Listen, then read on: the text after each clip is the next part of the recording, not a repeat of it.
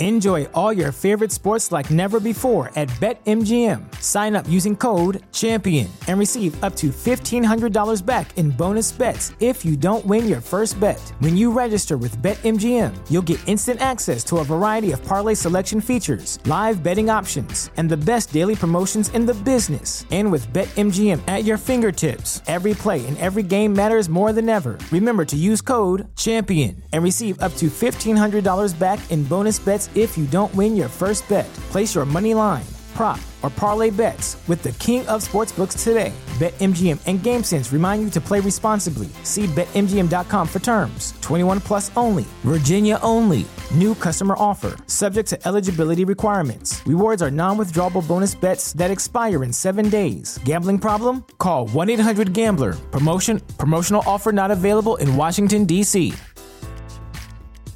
If you're a woman over 40 dealing with hot flashes, insomnia, brain fog, moodiness, or weight gain, you don't have to accept it as just another part of aging. The experts at MIDI Health know all these symptoms can be connected to the hormonal changes of menopause. And MIDI can help with safe, effective, FDA-approved solutions covered by insurance. 91% of MIDI patients get relief from symptoms within just 2 months. Book your virtual visit today at joinmidi.com.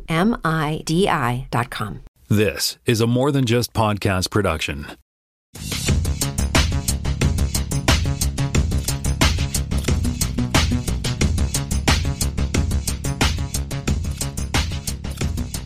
Welcome to Spotcast, Season 4, Episode 34. My name is Tim Mitra. I am in Toronto, Ontario, and I'm joined once again by Jonathan Kuline in Mississauga, Ontario. Greetings and salutations. And we're also joined by Jaime Lopez Jr. in Seattle, Washington. How's it going? All righty. Let's dive right in, shall we? Yeah, so I've got a link here. We talked last week about Emily Coutts. I think this was in, what was this? Oh, it's Out Magazine, which I think I found this on Facebook, because they seem to show me a lot of stuff that has to do with Star Wars and Star Trek and stuff, because we obviously tweet about it a lot. So this is the story or the point I was telling about last week, that Emily Coutts was talking about how the shooting of the season 2 finale of Discovery, after reading the script for that's when she decided to come out. And I guess we haven't seen the season 2 final finale yet, but guess what? Spoilers. Talking about how she plays Keela Detmer, and it helped her come out as an out person. That's all I'm going to say about that. And there's a link here in the show notes. Okay. And just it's funny. I was editing the podcast the other day, and one of the things I do is as I go through, I pick out keywords to basically put into the show feed so that people can find it on the web and stuff. And so I was typing out John Delancey, who plays Q, and I was thinking to myself, wait a minute, is it John? Is it Delancey? I got to go check the spelling, right? So I went back and checked it, because I personally know, and Jaime may know of this person, but John Delancey is also the name of, and he's Canadian, is also the name of the head of Apple Evangelism, which, so obviously we run into him a lot. He does like the Apple Design Awards. He hosts that evening as well. But it's Delancey, John Delancey, the Q is lowercase de space and then capital Lancie, Lancie, and John Delancey is all one word, Delancey, Delancy, which is why, thanks to an audio format like this, as Jaime would like to say, it can be confusing. The third thing I've got here is Killing Eve. I found it is on what is now called the CTV drama station. Like when CTV bought all of the properties, I don't know if they bought them or owned them or whatever, but they rebranded them, which just confused the heck out of me, because Jonathan and I would know this as the Bravo channel. Mm-hmm. But now apparently it's called CTV Drama, channel 40 on my dial in Toronto. It's on Sunday nights, which is where I thought it was before. And so, I was able to set my PVR to watch the Killing Eve second episode just recently. And apparently the trend, they call this next day streaming, which is why we can't watch Discovery on Crave on the day it's broadcast on cable. I think it's probably advertising dollars or whatever, but apparently it's a trend, and there's a link here I've got about Chicago 1 and Saturday Night Live are also moving towards next day streaming. So if you want to watch any NBC shows in general, there's a link here I've got in the show notes about how things are moving from either streaming from Hulu or Peacock the day after they're on cable TV. So there you go. So it's not just Canada, there, Jonathan. You know what? Honestly, if the playing field was leveled, that would at least be a start. Yeah, I mean, it's kind of like, it's not, it sucks. There you go. And again, next day isn't the big deal. It's the 3 months later. I did get a note from the good folks at Disney Plus this week saying, "Hey, guess what? Disney Plus Canada, you can start watching How I Met Your Father effective this week." I was like, "Hey, I got somewhere you can put that show." Yeah, that's true. Yeah, yeah. Well, we're going to talk about one of the things I put down here later too, and I'm sure we'll be able to figure out where it's going to go without even being told where it's going to go. But that said, I'll hand over to you, Jonathan. You have one thing for the fact check. Yeah, we were talking about some of the characters that we might see in Doctor Strange and the Multiverse of Madness. We were talking about the Marvels, which is the Captain Marvel 2 sort of de facto movie. And we were talking about Monica Rambeau, who of course made her debut in WandaVision. She was the little girl in Captain Marvel, who is the daughter of Captain Marvel's best friend. And now she's grown up, and in WandaVision, she pushes herself through Scarlet Witch's barrier and gains some powers. So we were talking about her, and I was trying to fish for her name, because at one point in the comic books, when I started reading, and from her inception, she was called Captain Marvel 2. So she was also Captain Marvel. Because of the sort of muddled legacy of that name, they decided to change her name to Photon later on, and then as I did some research, remembered that she had changed her name yet again to Pulsar, and finally, not finally, but lately, as she has been known as Spectrum. So she's had a bunch of different names in the comic books over the years. I would imagine that when she sort of takes on a superhero name in the next little while, it'll probably be a Spectrum, because that's her current iteration, but who knows? Cool. All right.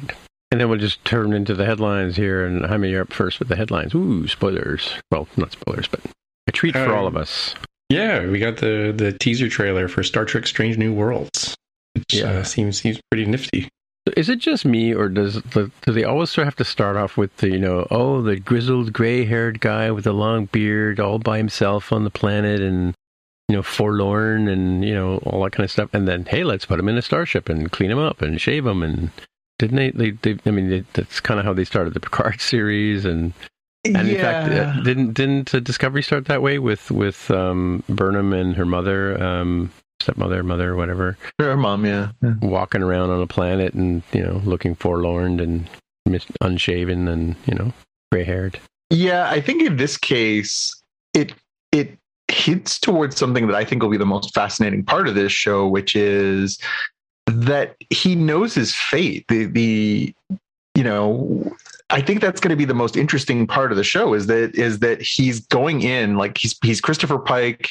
He's, the captain of the Enterprise, but he's seen what he becomes. He knows that he's going to end up as the non-verbal man in the wheelchair. And I think how he continues to comport himself with that knowledge, and not just knowledge like, hey, down the road this is going to happen to you, but he saw it. To know that that's your fate, and to still somehow strive for the best in yourself, I think is going to be a really, really complex underpin to all the stories from Strange New Worlds. And I'm fascinated by that. So the idea that he's just sort of like, well, he's sort of living life, and he's sort of, sort of doing what he does because he knows that, like, realistically, he knows he knows how he's gonna sort of meet his fate. He could go ride a horse off the edge of a cliff. He's not scared. He knows somebody's gonna catch him. Oh, that's true. Yeah. So yeah, I mean, I find the whole thing a little both interesting and sort of sad. Although I would not want to be wearing a red shirt on that show, knowing that you know what's going to happen to Pike, you know what's going to happen to Spock. I guess in theory they could, off number one or something like that, or Una, but I wouldn't want to be wearing a red shirt on that show because they're going to be looking for victims. They know they can't do it to Pike and Spock. True. Yeah. Sorry, Army. Go ahead.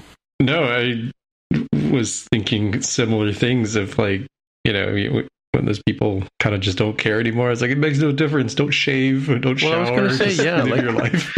Well, that's going to say that's a sort of an interesting thing. Like, if you notwithstanding this is made up in fantasy and stuff like that, but if you knew what your future was going to be, then it'd be like kind of Groundhog Day, like you'd be like stepping into traffic and rescuing people, running into burning buildings because you're not, it's not, nothing's going to hurt you until the day the warp core blows up or whatever it was that killed him, right? So.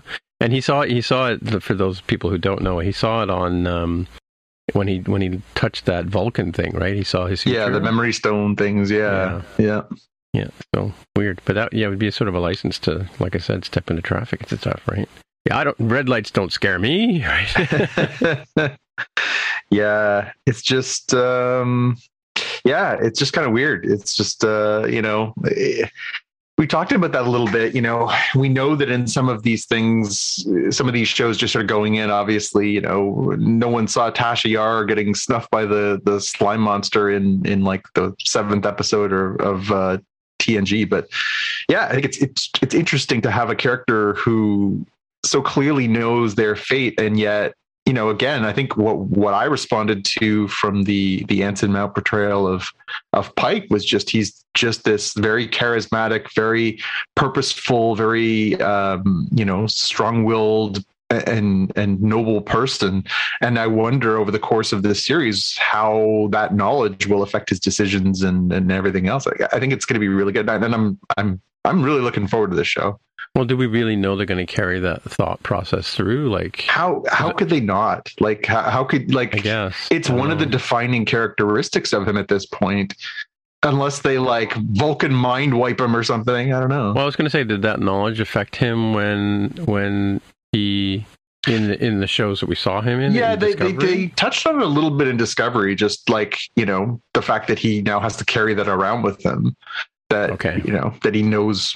That he knows that because in that episode he still has to sort of overcome the obstacle in the show, and he's like, I'm not going to stop being who I am because I know that this is how it's going to play out for me. Right, I still got to be me. And that, again, it's just one of those things that makes you like the character even more. And I hadn't thought about that, but yeah, they may as a conceit just have Spock wipe his mind or whatever, like of that memory or whatever. But I don't know. Put it in the pensive. Save it for later. Maybe. Yeah. Cool. And well, so here's the question. Is this the cool trailer we've been waiting for, or is the next one the cool trailer we've been waiting for? It's a good question. Next one. We'll see May 5th, just to put a bow on Strange New Worlds. May 5th is when that starts streaming. I think they missed an opportunity to put it out on May 4th, Jaime, so that they could just like thumb their nose at the Star Wars universe. That would be funny. Yeah, exactly. But by the way, season 4 of Spockcast is never going to end. Just want to point that out right now. Oh yeah, no, we're no sleep till Brooklyn. We're going all night. Go ahead, Jaime. Sorry. Yeah, no problem at all. We have the another teaser trailer for Star Wars Obi-Wan Kenobi coming to Disney Plus on May 25th. Yeah, and I am vaguely on the 25th. What? Vaguely familiar with some of the things that they show in the trailer, like the Inquisitors and stuff. Mm-hmm. So I thought that was pretty interesting, that maybe we won't spend all our time on Tatooine from what we saw. Oh, yeah. Maybe. Yeah, it's interesting. I watched how I saw it actually was on Twitter. I caught the Entertainment Tonight live reaction video from the two hosts. A guy, I can't remember. I don't know the guy's name, but he's been on Entertainment Canada forever, and he's a Star Wars fan. And what's her name from the space TV show, but magazine show we used to watch. But so he was reacting to it, and he's like, "Who's the big white guy? I don't know." in the Kenobi trailer? No, that's the Grand Inquisitor. Oh, that's the Inquisitor dude. Okay, all right. Yeah. Okay. Yeah, I'd seen that. I don't know if that comes out of late Clone Wars or Rebels or something, but I've seen that design before. It's Rebels, yeah. He's the main antagonist for the first season of Rebels. Not to spoil too much. It's pretty out there. I thought it was cool that they had the same actor who played Ben, or not Uncle Ben. Uncle Ben? Owen. Uncle Owen. Yeah. Uncle Owen. Yeah. Same actor from the prequels, right? Yep. I guess presumably his mom too, right? So. Yeah. I think it's going to be really interesting. I mean, it's been out there that they were going to have the Inquisitors as part of this series, because it's set in that time period where we know from Rebels that the Inquisitors are basically out there trying to hunt down and kill the last surviving Jedi. And of course, the ultimate prize in that, the two unaccounted for at that point are Obi-Wan and Yoda. Those are the prizes that everyone wants. And, when you hear the sort of narration in this trailer, they're talking about how, the Jedi are compelled to do good. So if you go out there as an Inquisitor, you go out there as a Dark Force user, and you stir up some trouble and kill a few folk that the Jedi themselves can't resist the urge to help, and therefore they're going to expose themselves. And at that point, you can stuff them out. So this is sort of following up on Order 66, right? Yeah. So this is the dark times. This is what happens after the Empire has taken over, after Palpatine has claimed power, after Vader's ascent, and most of the Jedi at this point. So like the vast majority of the Jedi are gone. They were all killed in Order 66, but there are still a few survivors. And Obi-Wan has put himself in sort of self-declared exile on Tatooine to watch over Luke and make sure that he's not going to get discovered. Right. The Inquisitors thing is interesting, though, and again, I know both of you guys, aren't all the way through Rebels, but it's interesting that they brought those forward. It's we talked about how they brought Cad Bane in Boba Fett. They're starting to sort of pepper in some of these characters from the cartoons and comic books and things like that. This is yet another example of the glue that is really forming under these Disney Plus series is the cartoon series.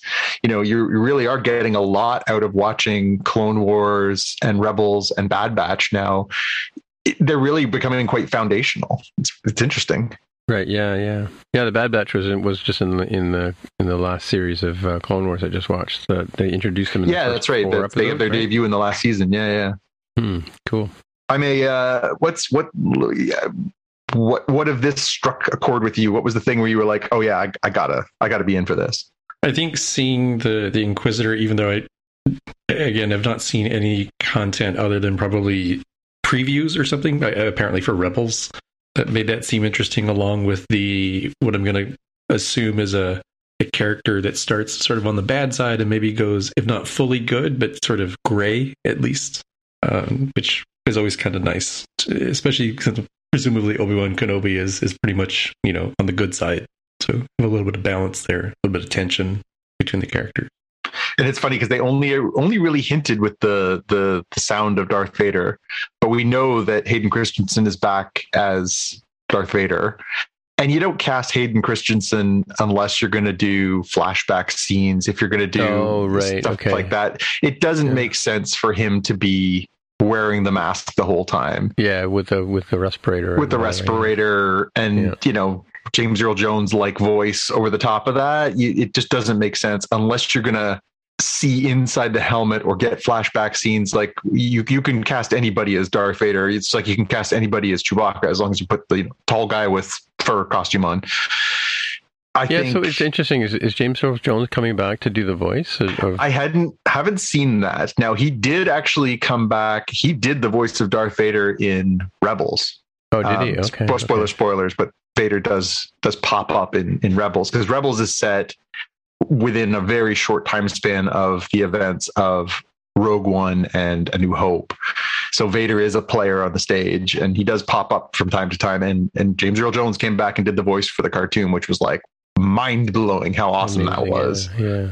Yeah. So I was complaining about the Obi-Wan line where he says, "I don't ever remember owning a droid," when he meets R2-D2. But can we talk about Governor Tarkin? Because in Clone Wars, he's like on the side with Obi-Wan, and like he's leading the, I don't know what, not the Separatists, the other people, right? He's the clone commander. Yeah. Yeah, so he's the commander, and he's like sort of on their side. So he's a bit of a dick then, but Tarkin's on Tarkin's side.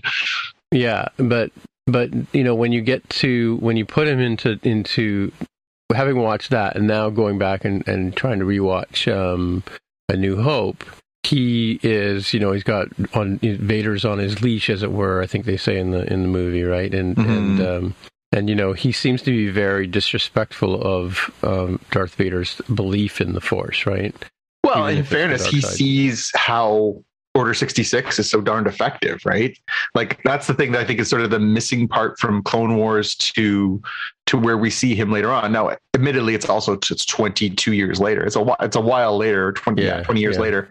But so he's seen that, the Emperor manipulated everything, wiped out the Jedi seemingly pretty easily, right? Like, and then he's seen sort of this empire do nothing but grow over the course of his tenure as Grand Moff. Right, so right, yeah. he's got pretty good reason to be like, what you believe in is stupid, because look what everybody else died. Like, it's dumb. Does he know that Darth Vader is Anakin Skywalker? Yeah, he must, because he's part of the inner circle of Palpatine, right? He's basically the supreme commander of the military force for Palpatine. Okay. Oh, is he? Okay. Yeah, that's what Grand Moff is. Is basically it's like Grand Admiral of the fleet, more or less. I mean, technically, Thrawn is the Grand Admiral, but he is like the 4-star general. Sure. And Darth Sidious is Emperor Palpatine, isn't he? Yes. Yeah. Yep. That's his Sith name. His Darth Sidious. Secret name. His secret identity, which nobody can figure out because he's such a good Darth Vader. I really like that in the last little run of Clone Wars. Jaime, have you watched? I don't want to spoil anything, but no, I haven't seen much. I definitely haven't seen any of the new stuff, but I think you're fine. Yeah, I mean, it's not a big spoiler to say that at a certain point, the Jedi actually learn of the existence of somebody called Darth Sidious, but what they are not able to do is put 2 and 2 together on who that is. They can't put 3 and 3 together, those guys. yeah, they struggle a little bit. But again, I think that's the whole point, right? It's the hubris, right?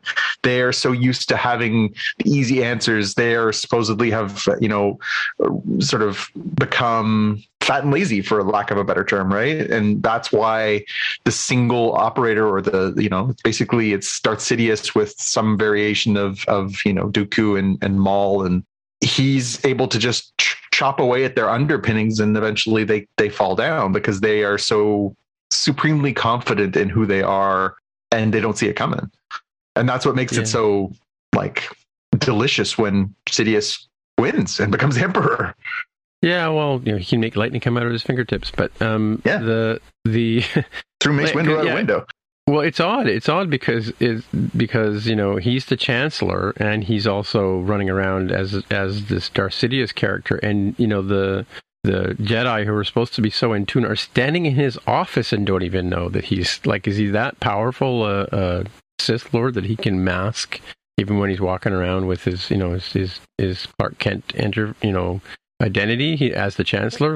Well, Yoda says that in one of the Clone Wars episodes. He says, that the situation, the chaos that has been fomented by the war, has really thrown their ability to see clearly, to sort of, meditate and see the future and all that stuff has become so cloudy because of so much chaos going on, and the forces being so divided that they just don't have the same clarity in the Force that they did before. That's one of the things that's why Sidious kind of does what he does, is he starts the war in a way to pick off his enemies and weaken them and then build himself an empire. But he's also doing it because the chaos really messes with the Jedi. Yeah, and so I forgot the name of the guy who who orders the clones. Was he a pawn of Sidious as well, or? Yes, and they do address that in a Clone Wars episode. They do talk about what happened with him and all that. I think you must have watched that episode. I went past that one. That's why I'm drawing a blank on his name. Oh God, what's his name?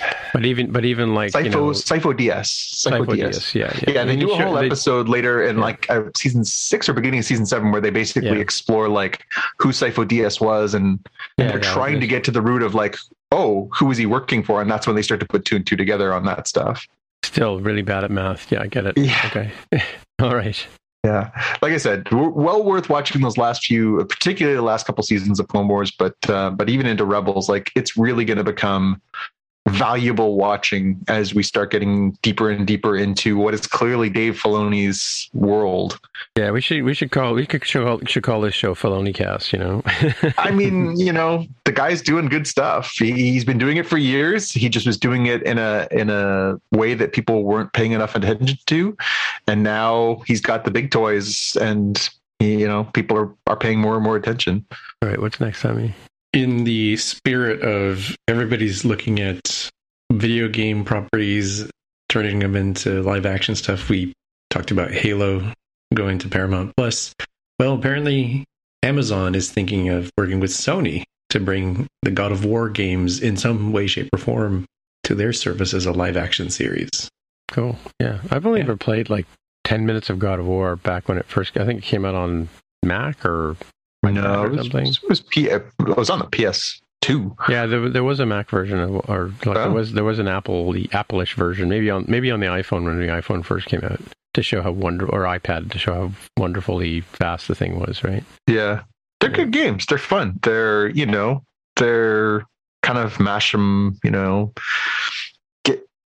build up the tree of weaponry and do cool stuff. But the stories are pretty good and pretty epic. It's the Pacific Rim of video games. It's not high art, but it's really fun. How do you eat popcorn and play on your iPad or your PlayStation at the same time? Yeah. Well, you just what you do is you puree it and then you drink it while you play. I guess. Yep. Yeah. Honestly, it seems like in the world where IP rules, God of War isn't a piece of IP that people know, and theoretically, it makes sense. Mm-hmm. Right. Cool. Oh no, not The Walking Dead.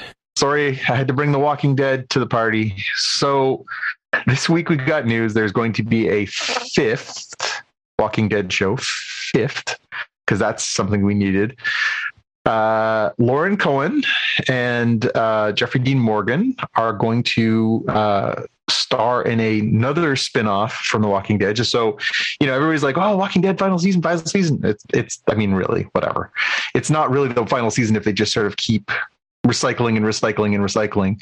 So yeah, Isle of the Dead is coming. I thought there was already a movie called Isle of the Dead. Maybe but they're going to do this spin-off series with the 2 of them debuting in 2023 on AMC.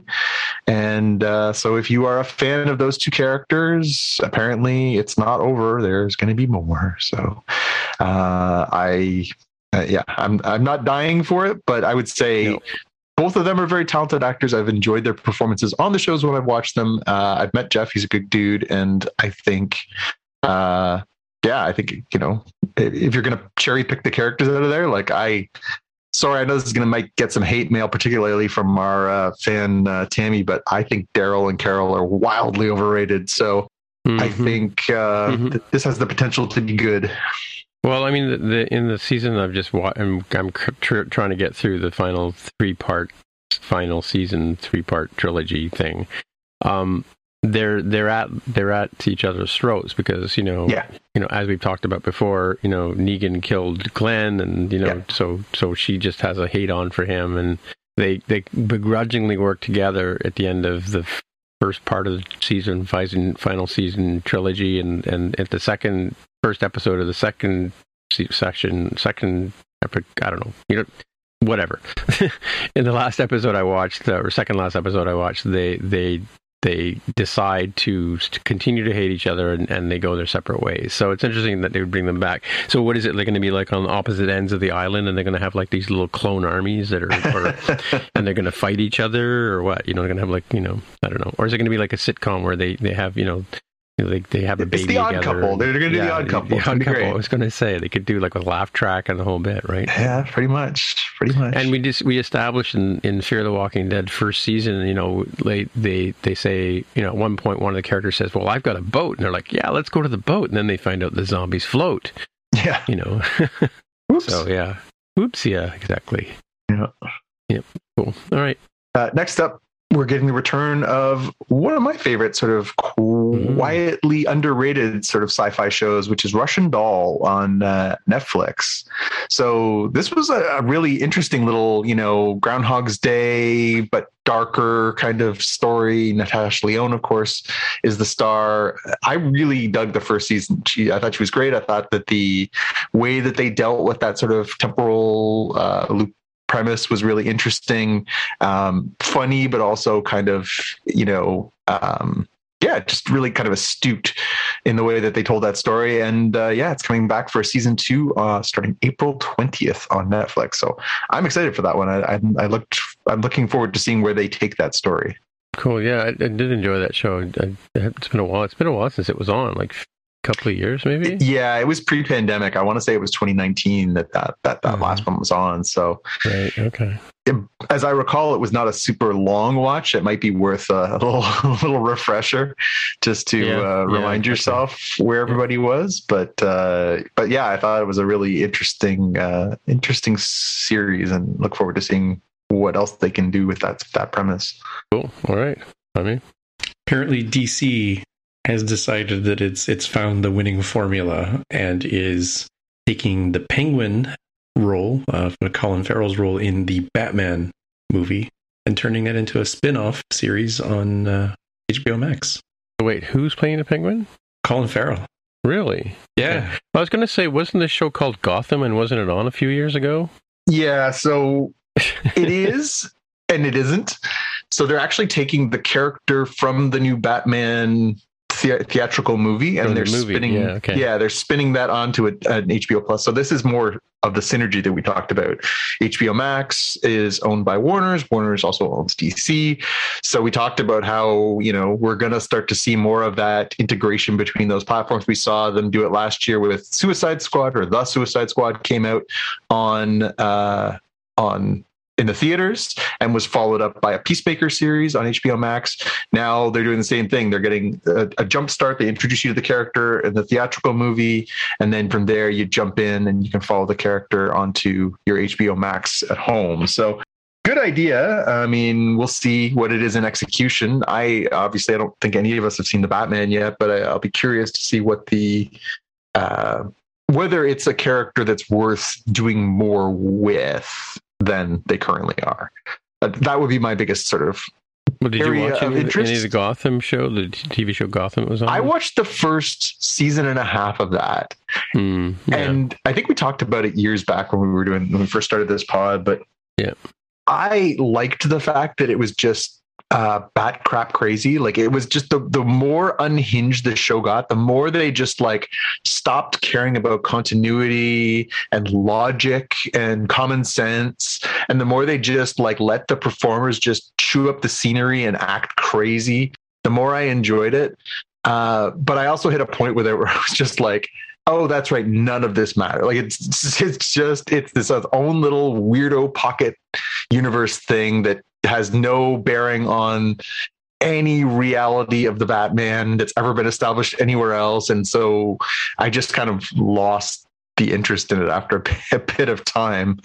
I'm told it went on for like 5 years. At some point, maybe I'll sit down and watch the rest, but it just seemed kind of bonkers. Yeah, I think I made it like 3 seasons in, and Arkham was involved, but I mean, but it was very much the Penguin show, like that show. I mean, it was Penguin and the what's Will Smith's wife's name?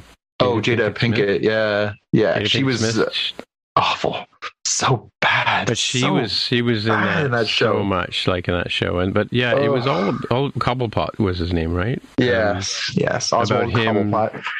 Him sort of being trying to be an underworld kind of guy, right? Yeah, well, I was supposed to show sort of his rise parallel to Batman's rise, parallel to all these Catwoman and all the other characters. Again, this is, we talked about it over and over and over again.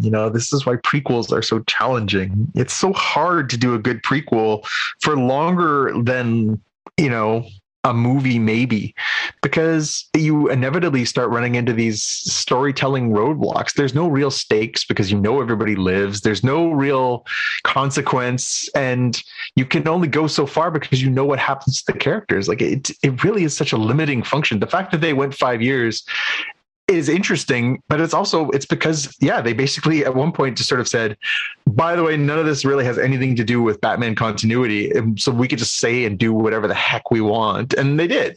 But it was nonsensical, and I guess that's my hope for this Batman one, is that maybe they can tell a rich contextual story around the character of Penguin, because it's not supposed to be pre-Batman. He's supposed to be living in the world that Batman exists in, right? Yeah. So I don't know. I still think the no-brainer of no-brainers is to do the Gotham Central series. Gotham Central was this brilliant comic book from a number of years back where they basically just did a whole series about what it would be like to be a cop in a town with that many crazy people and a vigilante. Right. And it was so good because it was like, they'd be like, we just showed up to this crime scene. People are literally frozen in blocks of ice and they're dead. Now, what do we do? Like, it's just, what would it be like to try and do, a job like that in a world police like report? That? Yeah. Yeah. Like, we actually caught the Joker. Oh God, we caught the Joker. Now what do we do? Yeah.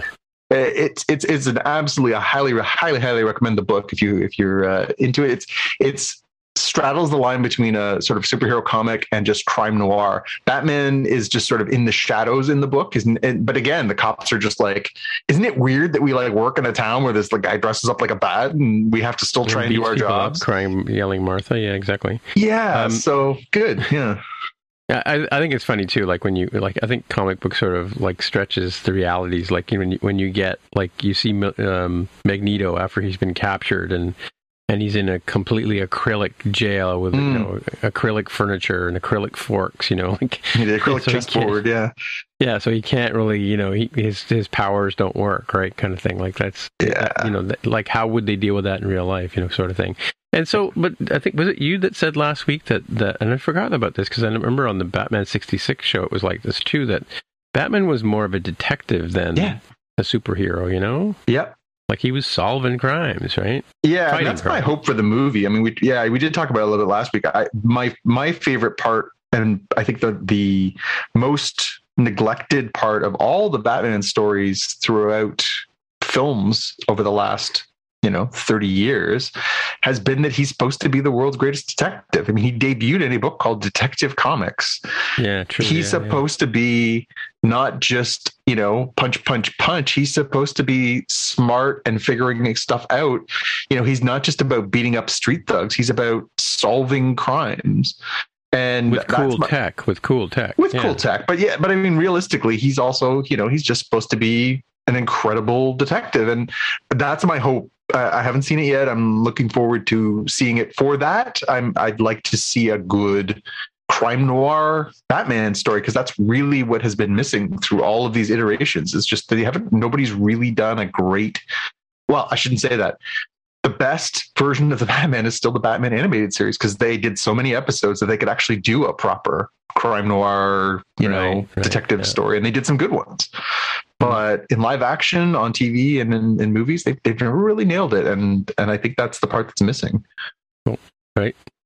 All right. My last bit here. I've got the fact that Warner Brothers, speaking of Warner Brothers and DC, has shuffled the release dates for a bunch of its movies that are coming up, including Black Adam, The Flash, Aquaman 2, and Shazam 2. So Aquaman and the Lost Kingdom and The Flash are both being pushed from this year to 2023. According to Variety, it's for COVID-induced production delays with their visual effects being completed. So Aquaman was supposed to come out in December 16th, 2022. It has now been moved to next March. So it's a year away from next week. It's supposed to come out March 17th, 2023. Ezra Miller's Flash movie was supposed to come out this November. It's been moved all the way till next June. So that's a big kick down the road. Interesting, the order of some of these things too. We'll keep going through this. Does it matter though? Well, that's the thing. I don't know. I don't know if these were meant to be told as individual stories or if they're still trying to do a connected universe. But so wait, this is DC, not Marvel. Okay, right? It is, but they were trying for a while there to do a connected, DCEU with all these characters overlapping. I'm not sure that that's the goal now, given that they kind of lost that battle. But anyway, so Black Adam, starring Dwayne "The Rock" Johnson, was supposed to come out this summer. It's been moved to October 21st this year. And I know Jaime's most anticipated DC movie, the DC League of Super Pets, has been moved to July. So it's coming out July 29th, 2022. And that was initially supposed to come out this spring. It was supposed to come out in May. So an animated movie or like CG? It is an animated movie, yeah. Okay. And the last one is that Shazam: Fury of the Gods, the sequel to the Shazam movie, is moving up. So it was supposed to come out next June. It has now flipped and is coming out this December. So a lot of moving around. Cool. All right. And for some reason I saw in this thing, so the other two movies that are mentioned here that are not DC movies is that Timothée Chalamet is going to be playing Willy Wonka in a Willy Wonka origin story called Wonka. Because we need that. It is coming out in December of 2023. Yeah. Did you guys ever wonder, how did Wonka get that factory? How did he trap those Oompa Loompas and make them slaves in his chocolate lines? I didn't know that was a pressing issue people needed to know, but yeah. And the Meg 2, The Trench, starring Jason Statham, is coming out August 2023. Yes, the Megalodon. Yes, yeah. Is that what it is? Megalodon? Okay. Yeah, it's supposed to be ancient ancestor of the shark. But yeah, oh boy. Haven't seen that one yet. I wrote a whole piece for Cineplex.com about the Meg. Never saw the movie. Really? Oh, really? That makes a lot of sense. Cool. All right. So I got a couple of quick ones here before we dive into the main part of the show. But the Beans, which is the movie I talked about last week. Okay. Now this doesn't sound like much, but we're talking about Canada here. Okay. Bean has won a $100,000 prize for the movie, and Tracy Deer, the director, has won for Rogers Best Canadian Film Award. I'm not sure what awards those are, but just good on them. I think I mentioned last week it was a really good movie, really well filmed, and had a lot of feels for the perspective of the Indigenous peoples that went through that, and the coming of age sort of story of this young girl. And so I mean, if you were around Canada at the time, it was a big deal and a sort of really interesting, well told movie. Yep. And the last bit here was, I just read this, and I don't know where I saw it. I think I saw it on the Google News feed or whatever, that from April 1st, Star Trek: The Next Generation will be leaving Netflix. I wonder where they're going to put it. Meaning that viewers, if you haven't seen all seven, Xavier, I'm talking to you. If you haven't seen all 7 seasons of Next Generation, you need to walk over to the shelf in my basement, pull the DVDs out. Pop them in the That's too much DVD work. That's like player. Getting up and changing channels. Kids can't do that. I'm just saying, nobody has to go long or far to find an episode of Star Trek in this house. Sure, that's true. Anyway, so but if you don't know where Jonathan's house is, you can hit me up on socials. Just saying. Yeah, I did want to point out today's Mario Day, MAR10, which spells Mario. Mm-hmm. As we record. So so you've got 3 weeks basically till they disappear. My money's going on what, Paramount Plus? What do you think, guys? What do you think? It might be Paramount Plus. To be fair, in Canada, it's irrelevant because all the Star Trek shows are available on Crave because of the same collaborative crossover. Okay, right. So, yeah, that's true. I did notice that actually, but yeah, because we have it on both, and you can watch it on either of them. It confuses the heck out of my Apple TV. Yeah. Actually, speaking of Apple TV, and speaking of the Disney Plus app, so my one complaint about Clone Wars is if I generally watch, when I'm doing my workouts, whatever, I put on the show and I watch the show while I'm working out, but because like Jaime, he puts Paw Patrol on, I put Clone Wars on, but whenever I pause it, like whenever it starts, sometimes it'll play I'll watch an episode and I'll pause it halfway through, and then I'll go away and come back, and maybe restart the app or whatever. But on the Apple TV, it starts the episode from the very beginning. Sometimes it'll start 3 episodes ago, like previous, and even though I've watched 3 up to this point, it loses track of where it is. I know this is an iOS, persistence issue.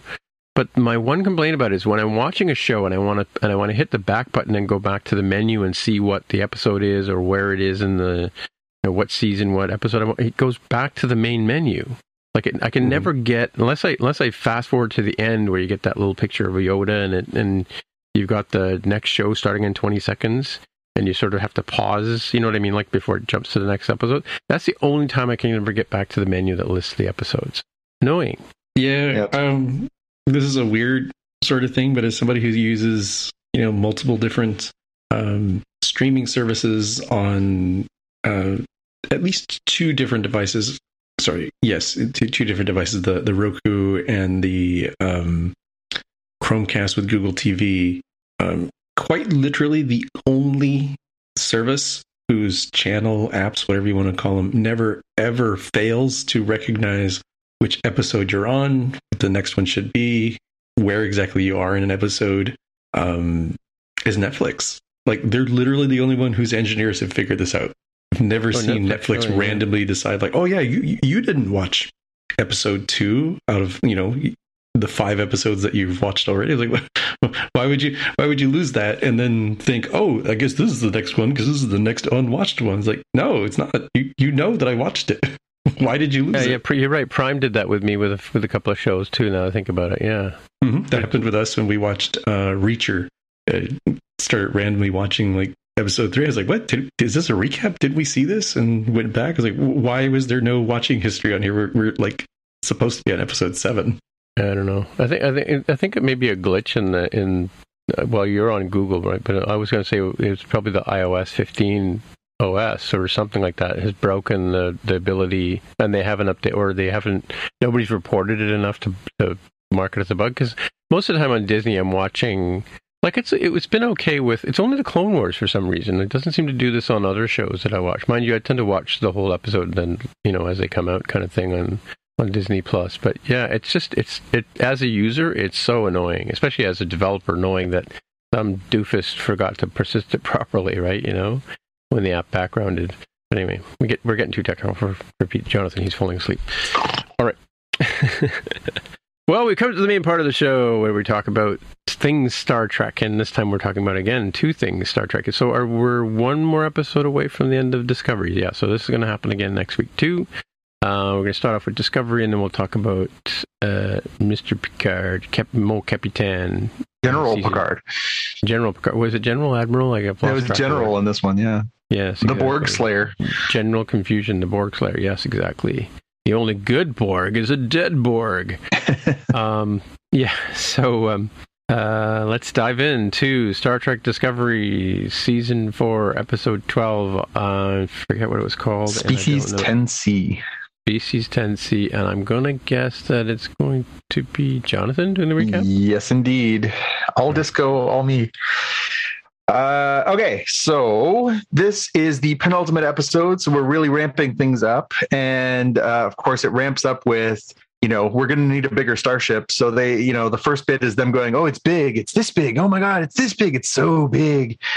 They start talking about, okay, we're looking at this, giant,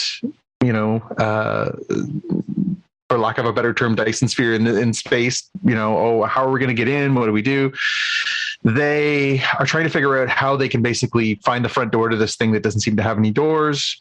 they go down for a little plot exposition. They show Stamets starts talking about the infinity compounds. They're called the hydrocarbons. They basically just they showed them all. This one is peace. This one is love. I'm like, okay, Power Stone, Mind Stone. Got it. 16 of these things that they're going to use to try and communicate with species 10C. They load up the one hydrocarbon that is supposed to make people feel peaceful, to convey that their intention is peace. They load these up into the dots, the little robots, and they launch them through the roof, which is very funny. And they basically send them over to spray these hydrocarbons all over the side of the species 10C's home, to sort of try and let them know that they come in peace. And it's at this point that Zora, for the first time, sort of says, I'm not feeling well, and I can't put my finger on it, but something's not quite right, which is, of course, we know as the omniscient viewer that this has to do with the fact that Tarka snuck into engineering, put a little MacGuffin inside one of the compartments that is supposed to hide the fact that Book's ship is glued to the underbelly of Disco, and then also during that same encounter that Jet Reno was captured by Tarka, and we find out later in this episode was stunned. So yeah, we get the dots. So the Zora says she's feeling off. We cut to Book's ship, and Reno is in her prison. She is, trying to get figure out what's going on with these two, what they've got planned. She asks, she says, "I'm getting low blood sugar. I need some licorice, some black licorice." And so Book obliges, goes over to the replicator, crafts some black licorice and hands it to her through a little portal in the door. And she takes some of it out, and she sort of sticks it inside of a pair of pieces of metal. I think we put two and two together. That was probably some sort of communications gadget doodad. So we're trying to figure out what's going on with that. We go back to the dots who were launched. The dots are given the order to start spraying peacefulness juice all over the side of this 10C's house. All of a sudden, the energy spikes start spiking. The bridge crew start freaking out. Oh, something's happening. The monster from the abyss comes out and wipes out all the dots. And then before that they can turn around and warp the heck out of there, the same beastie from the abyss grabs the Discovery and reefs it inside, and so they are inside Species 10C's home. We go to the opening credits. We come back, and the ship is inside. They have no shields, they have no weapons, and they have no engines, but they are being allowed to continue to breathe and communicate, which is a good start. There are 3 gas giant planets inside, all of them the same, apparently. We get Tarka inside now, is very excited because he's closer to getting the power source that he needs. And so he starts, concocting this plan for targeting the DMA. Book is sort of waving him off, saying, no, don't focus on, trying to get to the DMA. We need to figure out how to get ourselves free. We need to focus on, bigger parts of this. Don't focus on that. But we already established that Tarka is the capital D bag, and he is just sort of on his own target here. And Reno is really sort of keeping an eye on him. She's trying to look over his shoulder and sort of spy what his calculations are. We know that she's a very, very intelligent person, and she's trying to put 2 and 2 together on what exactly he's got in mind. And it's at that point that we see her with her licorice battery pack, trying to figure out how to sort of use that to get her communications device going. We go down to engineering, and Stamets and Culber and Zora are there. She does mention, she's feeling off. Culber is like, okay, well, maybe we should, try and figure this out. We can play the same game, the Trill game that we played before when you were feeling a little off, and we can see if that, helps you to sort of stop thinking about what the problem is, and maybe it'll come to you. And we get a line here that really sticks out like a sore thumb, where Culber and Stamets have a moment where, you know, Culber sort of says, you know, how you doing, Hugh? Are you doing okay? And Hugh's like, yeah, no, I'm still not good. And Stamets says, well, when this is all over, we're going to go on a vacation, you and I. We have a much deserved vacation. What could possibly go wrong? We're going to go on vacation when all this is over. I love it when people say that in shows. Mm-hmm. So we go now to the command crew, who are talking about how they can work out first contact now that they're inside. How do they do this? They talk about the option of a gift. Could we send them some something like, you know, boronite that would be like a good gesture. You know, Harai sort of talks about, you know, oh, you know, yeah, it's, you never show how these things are going to be perceived, how they're going to be received. So they're having that sort of discussion about, you know, what's the best first move. We go back down to Book's ship, and Reno delivers a wonderful Reno line where she sort of says to Book, you know, about your friend there, he's a couple cherries short of a sundae. You know, what are you doing with this guy? And you know, he sort of says, you know, well, I need him. We need to do this thing. And at this point, we get a little bit of background on both these characters, which I thought was interesting. We think we've spent some time with them, but we get a little bit of background. Book talks about how he ended up with the name Cleveland Booker. And, you know, we knew from a while back that this wasn't actually his name, but we get that it's essentially the Dread Pirate Roberts from Princess Bride. That, you know, there's basically the Dread Pirate Roberts goes and, you know, relies on the reputation of the Dread Pirate Roberts. And basically when that person has enough money, they retire, pass the title on to the next person, and off it goes. And apparently that's what's been happening on the Courier Network. And our book is just the latest in a series of books. Yeah, Book the Fifth. And we also get a little bit about Reno, where she's talking about how her wife died, and how, you know, she tells the story of how when the Hiawatha crashed, there was this ensign who was, you know, very badly burned, and that she, you know, kept trying to keep that person alive in spite of the fact that they were, you know, pretty much done for and were sort of begging for death at that point. Apparently it took them 11 days to die. And she says, it wasn't until they died that I realized that they had the exact same eye color as my wife, green eyes, and that I was letting the pain that I was feeling affect my perspective. And then basically flips that over to Book, saying, like, you're just not thinking clearly. This is the pain. You really need to stop and, like, look at this rationally right now and realize that Tarka is not here for you. Psychopath. Yeah. Yeah. So back to the command crew. They're down on the like, can we stop there for a sec? Like, yeah. Can we all know that Tark is a nut bar, like, from the get-go? Like, when did we ever get to the point where, when have we ever really felt sorry? Even when he was, like, being a dick telling the story about Onos, or whatever his name was, Oros, he's always been a scoundrel, like, not a scoundrel, like, just like, out for himself, self-centered. In fact, he says in this show, I only ever had two friends. Well, duh. Yeah, I was going to touch on that line a little later on, because he basically says after, you know, and we'll circle back to it, but after a conflict with Book later in the episode, he says, you know, yeah, I've only had two friends in my life. You were one. And it's funny because I just never got that vibe from either one of them. I got that they were at the same cause. They both were trying to do the same thing for different reasons, and that this was an alliance, but I never got a vibe through this whole season that they were genuinely friends. I never got that from him, and I never got that from Book. So it was I found that line really stuck out for me, of, like, I was honestly expecting him to say, I've only ever had one friend in my life and you aren't it. Like, that would be a more true to, I think, who that character is. Yep. You know, like, thanks for getting me here. I'm sorry for messing you over, but really, it's all been about my one friend.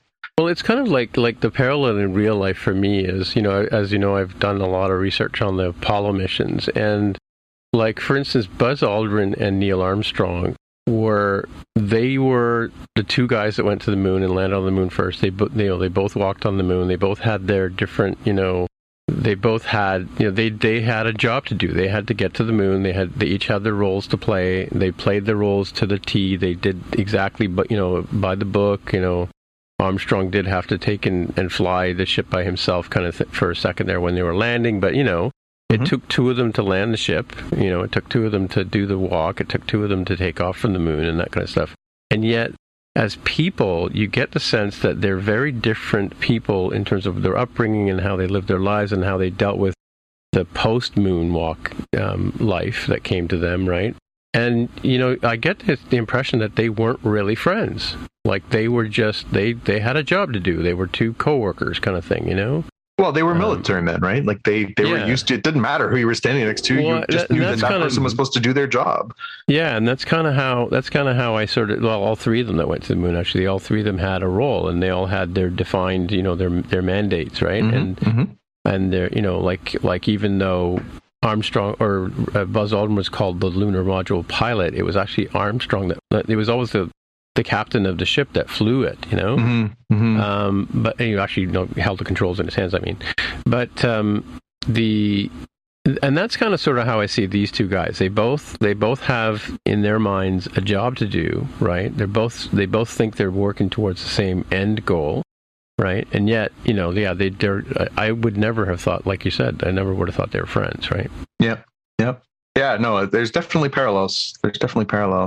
Okay, so we'll skip back to the conflict between Book and Tarka later on. So we cut back at this point to the shuttle bay, and the Boronite has been delivered as a gesture, as a gift. And this prompts a response in that we finally get a look at species 10C, and it's this sort of jellyfishish kind of gigantic creature by all accounts. It sort of looks sort of squiddish, jellyfishish. Did we actually see it, or was it just sort of in the fog? So you see it in the sort of fog, but then when they there's a display panel next to them, and you can actually see like the scans where you can actually see it, and it looks more like a cephalopod sort of critter, but giant, obviously. So they show up, and it starts transmitting the same emotional signals that they were thinking were a great way for them to communicate, but then they also are transmitting these light patterns. So of course they're trying to figure out, okay, what does one have to do with the other? How do we figure this out? And so it sort of starts the whole how do we speak the same language? We get Ndoye, the rat general from Earth, who is working with Book and Tarka. She agrees to help them with Tarka's plan to break loose of the abyss type orb that has got them in its thrall, and so they're gonna burn a hole through the orb, and they're going to do that by venting the plasma from one of the nacelles, and then that's going to do that. They're going to use the tractor beam to push off the ship, and then that will get them free of that, at which point it is then Tarka's plan to go after the power source for the DMA, knock out the DMA, save Earth, theoretically, and get the power he needs to do his interdimensional transport. So back to the solving of the first contact problem. They're trying to figure out, okay, the pattern is repeating itself. What does that mean? Dr. Harai is there, and he's sort of, a little bit acerbic, but he's basically, he makes the comparison to them, we're clearly not speaking the same language. We're not as smart as them. We're more like a monkey with a rock. They call in for some reinforcements. They bring down some of the bridge crew, and they sort of brainstorm a little bit, and they figure out, well, okay, what does this mean? We do have a quick moment in there where we go down to engineering, and Culber and Zora finally has her moment of, oh yeah, no, I feel better. Oh, you know what it is? I had this weird moment with Reno. And they're like, oh, well, let's just ask Reno. And so that starts the question of, has anybody seen Jet Reno today?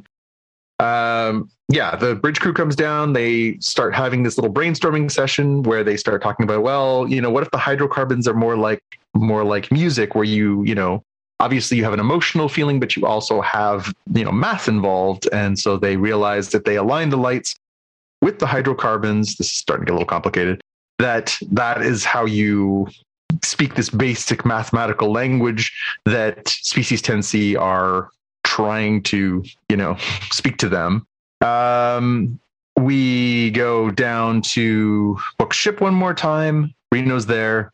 She says to Book, listen, you gotta stop Tarka. I looked over his shoulder. I saw his plans, and he's planning on pulling the plug on the DMA. And what's going to happen is that the hyperfield that we're currently in is going to implode. And when that power surge goes through the other side, it's basically going to turn the Alpha Quadrant into a toxic waste dump. And Earth and Navarre are going to get cooked eventually anyways. So he's not going to solve anything. All he's going to do is get hit what he wants out of this. We get, so Book, of course, is like, that ain't good. So Harai then figures out the pattern back on the shuttle bay. Yes. Okay. So, we're now speaking the same language. We've got this bridge language. So even though we're not speaking the same language, they've sort of lowered themselves. They got the same language as us. So then we go back to Book's ship. Book confronts Tarka, says, hey, were you going to tell me what's going on here? Tarka basically says, yeah, like, I'm here. I admit it. This was always my mission. I'm going to do this. And he says, but, Earth is going to get destroyed. He's like, well, not immediately. There'll be like a month. They'll have time to move first, which I thought was like one of the most dickish things I've ever heard a villain say was like, listen, Earth's going to die, but not right away. Like that's some really good, like, villain stuff. Book decides to, take matters into his own hands, goes after Tarka. And of course, we know that Tarka is nothing if not well prepared. That's obviously, we talked last week about how he must have somehow got the drop on Jet Reno in spite of the fact that she got the drop on him. And yeah, so he's got a shield basically protecting himself, sends Book flying across the cabin. We go back to the shuttle bay, and they are starting to speak the same language. A little mini orb shows up that suddenly manifests doors. It's got an atmosphere inside that they can breathe, and they're like, oh, okay, well then cool, let's hop on board. Tarka then basically continues to use his shield to beat the living crap out of Book, at which point he drags him into the same cell that he's got Jet Reno in, and takes away his, ability to take control of the ship, and says that same line that we talked about of, well, I've only had two friends in this life, and you were one of them, which again still seems really out of place. Back on the, it's kind of a "this is why we can't have nice things" line too, right? Yeah, really. We go back to the shuttle bay. It's decided that Rillick, Burnham, Saru, and Tarina will go on the mission to go on the mini orb and try and make that one more sort of leap of faith. And we get a weird little aside scene where Saru has learned from Tarka how to do primal screaming. And so teaches Burnham how to do primal screaming. I thought that scene was really extraneous. Didn't need to be there. Yeah, why? Like I was going to say, like again, like they're about to go off and solve this mission. What they do say, hang on a second, we just have to go have a private conversation for a minute. Like, yeah, what? Yeah, I'm higher on how these last few episodes have gone, I think, than you are, Tim. But I found myself at that moment going, "Oof, Tim's right." So exactly, that was a lot. And Saru, he has that moment earlier in the episode that I sort of glossed over, but he has a moment where he's trying to figure out, Tarina's being a little sort of cold to him. And, Michael sort of says to him, yeah, that's what Vulcans do. They kind of show off their aloofness when they're around other people because they don't want to seem like they're weak by showing any kind of favoritism or emotion or anything like that. So Saru goes back and they're all going to hop on this thing together. And Saru says, to Tarina, hey, how you doing? And she says, I'm feeling, quite uneased about doing this. I've never been on this kind of mission with someone for whom I have personal fondness, which is the dirtiest thing that a Vulcan can say to you. I mean, that's just hot. I have personal fondness for you. Ugh, that's hot. They jump into the orb, and inside the orb is a replica of the bridge because sets are free. Because it's supposed to make them feel welcome and like they're supposed to be there. It reminds me of the episode where Kirk gets trapped in a zoo and they put him on an empty ship. Yeah. Yeah, exactly. Yeah. Coincidentally, we had the sets for this. We then get a little and bit they're of in LA too. Yeah. We conveniently get a little math problem here where, the sort of math formula comes from them, which is the isolytic weapon plus DMA equals curiosity. Like, why did you send the isolytic weapon against our DMA? We're curious. And so they figure that out and they're like, oh, okay. So now we're talking the same language. So they sort of piece together that message, and then they have to figure out, okay, how are we going to reply? At that point, we go back to Book's ship. Tarka is now in charge. Reno and Book are in the brig holding pen there. The brig, yeah, I guess it's a brig. And he tricks Ndoye by using Book's communicator to transmit a word message. Apparently, you can text using those things. Who knew? And he basically says, yep, do it. Okay, pull the trigger. Ndoye does it. And theoretically, things start going sideways. Back to the small orb. They figure out what they need to communicate, which is, DMA plus us equals terror. They figure out how to express. They already know how to express DMA. They figure out how to express themselves by using their living requirements. And then the message they get back from the species 10C is great sadness. So then we know that they can experience that emotion. And so that really shows them like, okay, so we're starting to break down what we need here. We're over to engineering. At that point, they're like, so seriously, no one's seen Reno all day? And they figure out, yes, something has happened here. Oh, okay, it's in this compartment. They go and they find Tarka's MacGuffin. As soon as they take the MacGuffin out, they realize, oh, wait, there's a ship on our hull, but meanwhile, it's too late. What Ndoye had triggered is starting to work. And of course, it works to a T because Tarka, in spite of being a butthead, is also a genius. And it works. And they do exactly what it thought it would do. Opens up a hole, pushes off the ship, and they're gone. And at that point, the conversation inside the small orb is interrupted, and they are all just lickety-split sent back to the shuttle bay, and they are trying to figure out what's going on. Like, why are we back? What happened? Like, we were communicating. What happened? We go back to Book and Reno. She's talking about how why licorice works as a battery. The glycerides apparently in it do that. They send a message, and the message is coming from Reno to the crew to basically say, we're aboard this thing. This is where I am. Book and I are prisoners. Tarka's got the ship. He's going after the battery source for the DMA. It's going to destroy the Alpha Quadrant. It's going to implode 10C's bubble, and you need to stop us, whatever it takes. So we end on a nice cliffhanger. We got a nice setup for a finale, and the stakes are set. We know where all the players are. We have sort of gotten past most of the dead space, and now we're ready for what should be, I think, an interesting conclusion. Yep, sounds good. I haven't figured out who the Red Angel is though yet. I gotta be honest. I know, and I was thinking about this as I was watching, because I was trying to take to heart what you had been saying about the last couple episodes, Tim. And I was thinking about this versus what we've been talking about when we were talking about Hawkeye and when we were talking about Book of Boba Fett. So those series were relatively brief. They were, 6 episodes, shortish, longer episodes, but shortish series. This is 13 episodes. We complained about how they built up a lot of different stuff, a lot of different characters, and then tried to cram too much into the finale of those two series, and how, in spite of the fact that we enjoyed both those series, that they were somewhat unsatisfying in the conclusion because they kind of tried to do too much and then couldn't carry it through. And in this case, it felt like they almost had a little too much time and a little too many episodes, and therefore there was some stuff that was just sort of like, you know, come on, stay on target. We're a little too off the rails here. But at the same time, I found myself watching this particular episode thinking, well, they're doing a really nice job of setting the stage and the stakes. I like that they're not trying to shoot their way through these problems, that they really are trying to science it out, that they're trying to, in this episode, literally math it out. I actually really dug this as a Trek show.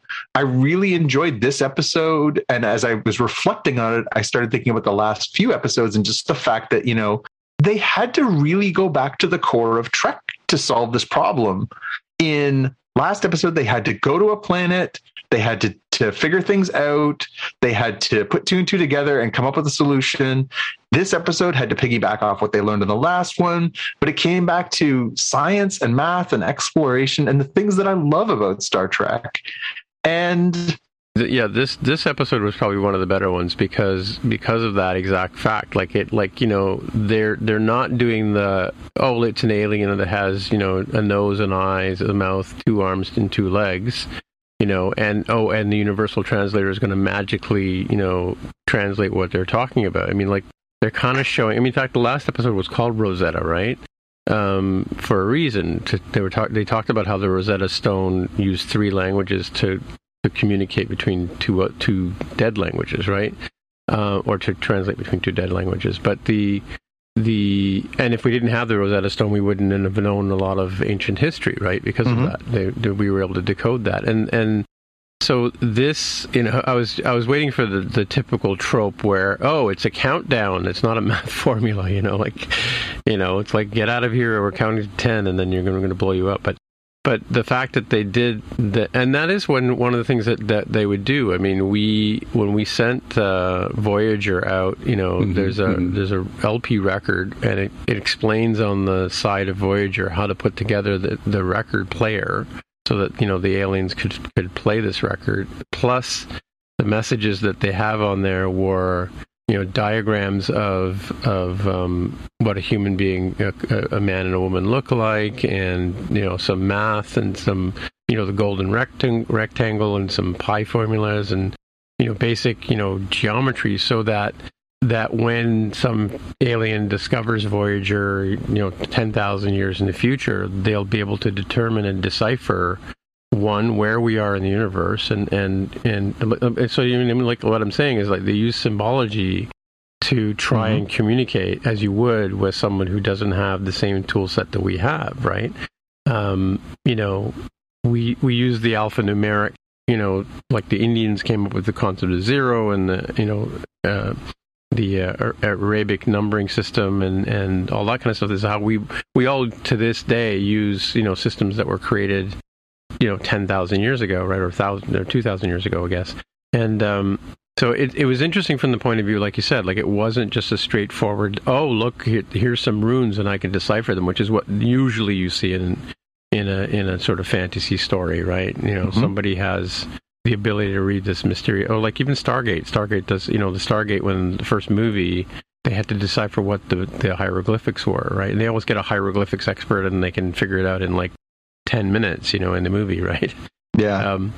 This was interesting from that point of view, because it took a minute for them to discover that how these people communicate isn't with words and sounds and letters. It's with these hydrocarbons, right? And then determining what the hydrocarbons mean, and they decipher. I mean, there's a bit of a conceit there, because they did quickly figure out what happiness and sadness and, you know, anger, and they had like, what, I think 6 or 8 different emotions. 16 different emotions they determined. Was that Zora that figured that out? Well, they set the dots down, and the dots brought back the different things, and each of them had different properties. Dots. But they yeah, again, when they're doing the Infinity Stone countdown at the beginning, they list off some of the things. Right. Yeah.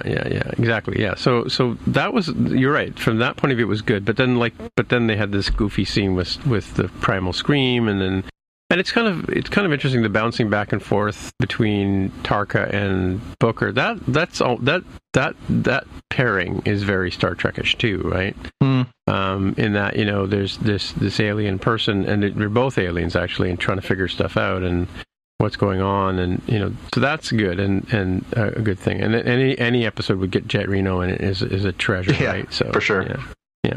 Yeah, no, I think this worked for me on a lot of levels, and it did sort of make me happy, and it felt like a real refute to that criticism of the modern era of Trek that we're currently in, that I've heard that refrain over and over again from, other Trek fans who say, I don't like it because it's too dark and it's too violent and it's too cynical, and that's why I watch the Orville. I found this was a perfect, counterpoint to that, to say, the solution isn't just punching it. The other thing that I think you nailed, Tim, is in any previous show, they would have immediately gone with, well, because they make a point of saying, well, they're dumbing down their language. So they're saying, oh, they're the superior beings. I think the hubris of humanity in past storytelling would have been, well, we're smarter than them. We need to figure out how to talk to these idiots. Here, they're acknowledging, like, we're the monkey with the rock. Yeah, we're the monkey with the rock here. And also, just for storytelling purposes in the past, they would have said, oh, this giant monstrous beast shows up, but it takes a human form so they can understand it better. Or, you know what I mean? Like, they would have cheated their way out of it to make it easier for an audience to understand. This requires you to buy in and be patient and work your way through it in a sort of more methodical, scientific, mathematical way. Again, I found that really, really compelling. I mean, how did you take all this in? Yeah, I think you're quite right in that they did a much better job of trying to balance in what traditional Trek stuff would be, and I had the same idea that Tim did, that they did the Voyager golden disc thing, where, like, okay, here's a hydrogen atom. It's like the most fundamental basic building block of the universe. If you can figure out that that's what we're talking about, the rest of this stuff is all based on relative sizing and other bits based on that fundamental piece, including like a map of how to get to Earth, assuming like where all these other big stars or something are, and it kind of like the intersection of lines from each of those is kind of equivalent to the cloud of gas, where Zora figured out, oh yeah, like you take these lights and you rotate it, and oh, okay, so that's the orientation they're talking about, and now from there they can use that as the base for everything else. So I thought that was all really good. The problem I continue to see with Disco is that they still want to throw in the extra amped up emotional pieces, and so the Saru and Burnham just hulking out, it feels weird and out of place, because like in other shows like Star Trek The Next Generation, if they'd had an episode exactly like this, I can almost guarantee you that they would have had the senior staff working on this problem, and then they would have taken a break. It probably is going to be Data going off and dealing with Spot and realizing, so when Spot does this really weird sequence of things, he's telling me that he does not like this food. And that sort of triggers an aha moment for him to say, hey, maybe this is what they're doing. This sequence here is trying to communicate X. And it wouldn't be amped up in terms of the emotional drama and quizzical faces or pointed faces looking at each other. And I think that's the part that they're going to have to balance out for what I assume to be the next season, right? Of like, just tone it down a little bit. Use the drama when there needs to be drama. Don't have the heart-to-heart talks every 10 minutes, right? Of like, okay, we have a limited amount of time. Let's go over here to like Hulk out. I was like, dude, there is no time for that, right? Clock is ticking. You don't even have time to use the restroom. Just pee in your suit if you have to. Right? Do you think, Jaime, that what did you think of that telegraphed scene between Culber and Stamets, where he says, oh, I'm still doing terrible, and he's like, oh, we're going to go on vacation. Do you think that that's foreshadowing?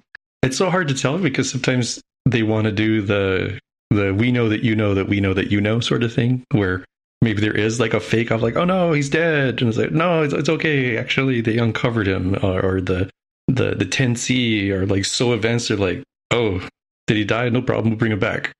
Right? Like, I could see them doing that, but you're right. Ordinarily, it is definitely this is not going to end well sort of thing. Yeah, I mean, this could be a total red herring, but to me, when somebody says things like, when this is all over, like, oh, one of you two is going to die. When is it ever over? Yeah, exactly.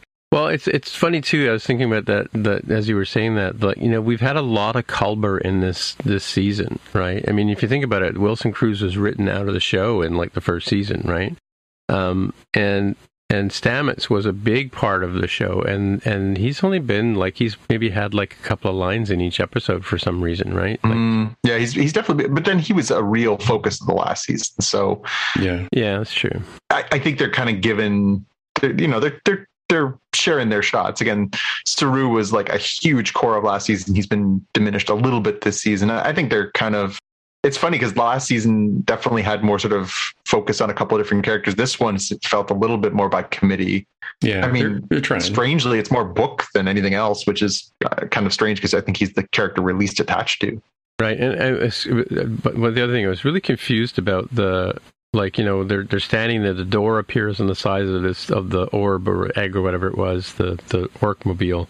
Yeah, and they're like, I'm thinking Burnham's going to go for sure, right? Like that's just because she's the center of the show, and of course she's the last person that should go, but that's why she will go.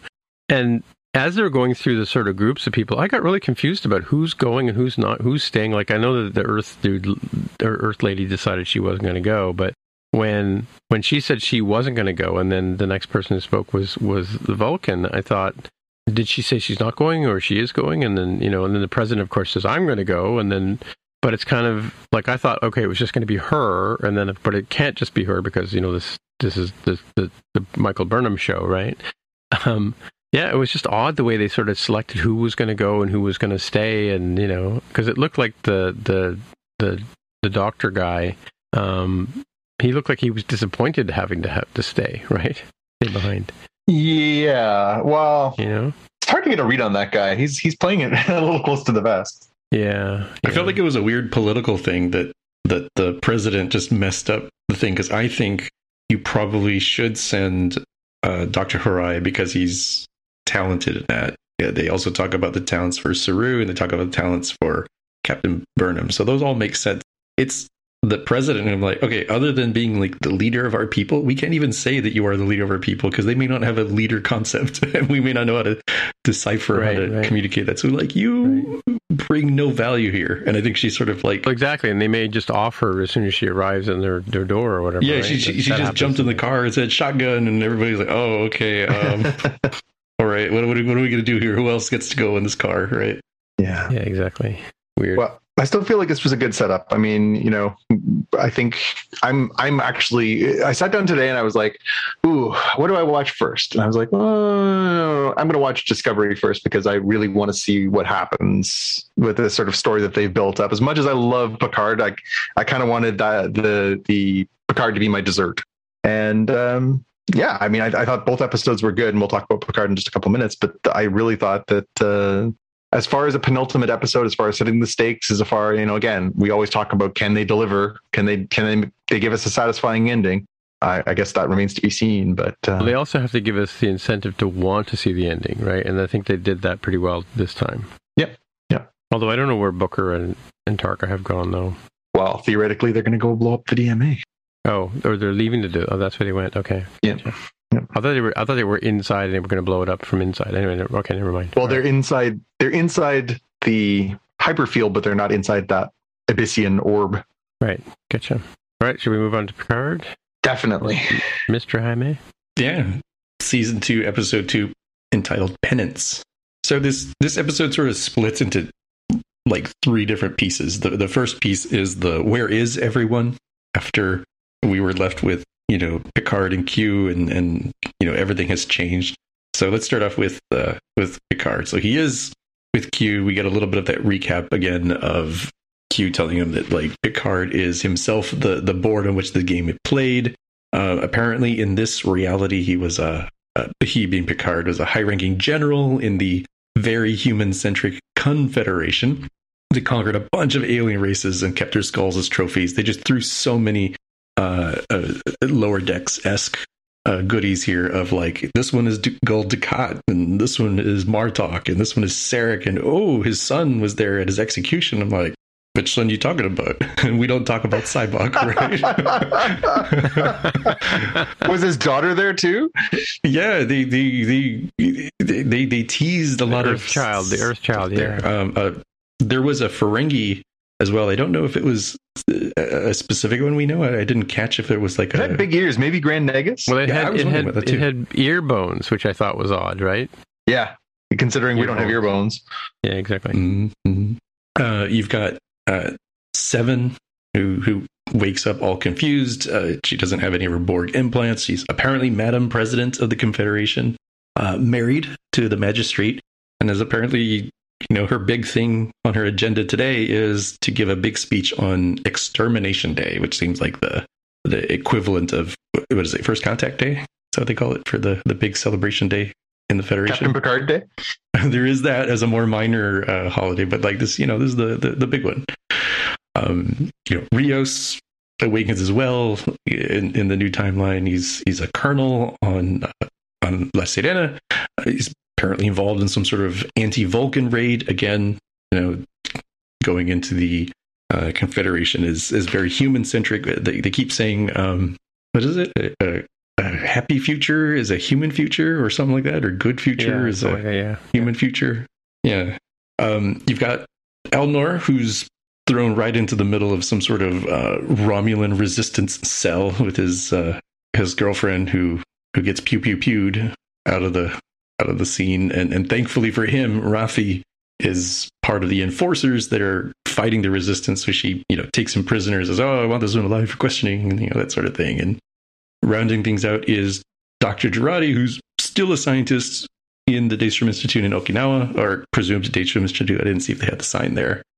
She apparently likes cats and Patton Oswalt in this timeline, because you got the weird 2D animated cat AI character talking to her. Yeah, so it's that's sort of like the first third, right, of like where the heck is everyone setting the pieces, and then moving the pieces in motion is bringing everybody back together slowly, right? Man, the autocomplete is terrible here. I kept fighting autocomplete as Eleanor, and apparently turned Raffi and Elnor into Raffi and Elmo, which is a very different show. So Raffi and Elnor come together, as I mentioned, as the Captor and Captee. Seven and Dr. Jurati come together because as part of this Extermination Day, there's like this big cool thing, and she needs to go to the lab and see what's up.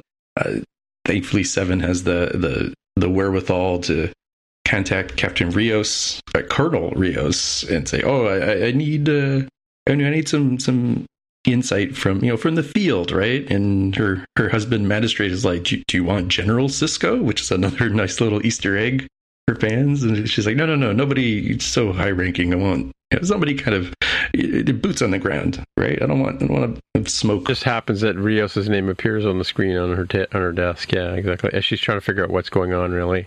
Yeah, and she's smart, right? She's able to like give him clues of, if I say these things, will you figure out that I'm not who I'm supposed to be? The way they did that throughout the whole episode was really funny and clever. Yeah, she said Federation at first. He said Federation, and she said, "I'm Confederation." Yeah, exactly. Well, and it's funny that how he kind of controls her, like he's the man of the house, sort of thing. Like there's that very strong vibe. Even though she's Madam President, he still seems to have an upper hand over her. Yeah, like it the seemed chief a of little staff. weirdly misogynistic. Yeah. He's short, of course. That makes a lot of sense, right?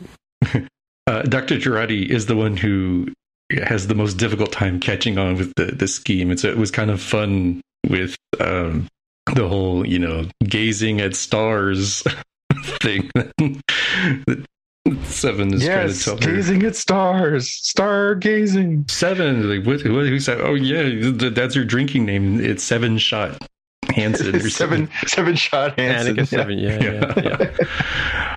And lo and behold, here in the lab, in a little cubby, is the Borg Queen, all confused about what the heck is going on.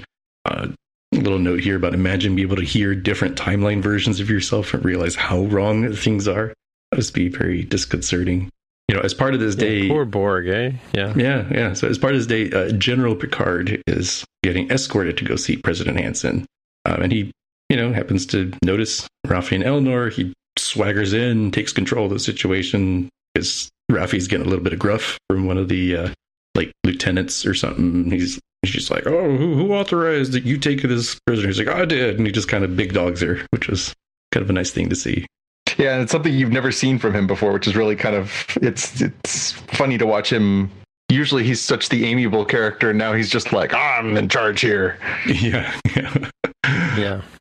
So we do learn here that, this is not a, mirror universe type situation, but that the premise is that this is the same reality that they know and love, except Q has changed that reality by changing time, going back and doing something to mess up how things turned out to be. So we've got everyone pretty much back together except for Rios, who's like trying to find a parking spot outside of Earth. They determined that I wrote this down, temporal rescission occurred in 2024 in LA. They get this notion from the Borg Queen's ability to sense what's going on from different versions of herself, presumably. So they kind of decide, like, all right, how are we going to go back in time? We don't necessarily have access to that tech. But it's like, well, we could name drop Spock here on the crude slingshot maneuver. We could try that. It's really tough, but we don't have a Spock either. Like, we do have the Queen here who could do that sort of processing. So their mad idea is, let's take the Queen with us and use her to we'll plug her into the engine and see what happens. Yeah. Under the premise of like, hey, do you like having all your Borgs, friendly drones disconnected from you, dead? You don't? Great. So then our interests are aligned, right? You want to go back to the Delta Quadrants in the reality timeline that we happen to know and love. And hey, side note here, when they try to beam out and everything, the Confederation has sensible anti-transporter protocols, which we never see anywhere else in the Federation. That just leaves all their butt hanging out. And they also have sensible anti-Borg escape protocols because they, the automated security system just shoves her back in the cubby hole, apparently as part of a queue for, not a QQ, but a Q. Parse that one out. In order for her to be executed by General Picard on stage, right? So it reminded me of a big tape system I used to have where I had it was this robotic arm thing, and it's kind of like sometimes you see in movies in the future movies where they put people in cells and they freeze them and they have like a big parking lot of them and they have this loader thing. That's the kind of impression I got from that, was that there's a whole vault full of these treasures, and Jurati had to go and get N91 or whatever, and it brought it up loaded it into the thing and brought it forward. That's where the Borg Queen was, and it obviously put her back in when the protocols kicked back in, right? It wasn't like she was just behind the door. She was in this big sort of storage system.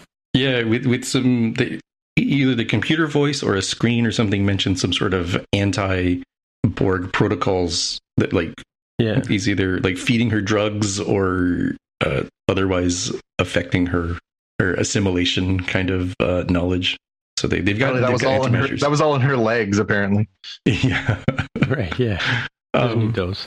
So Jurati, despite me saying that she was bad at catching on, what to do with the, can you pretend to be who you're supposed to be, and while letting me know that you're actually who you are.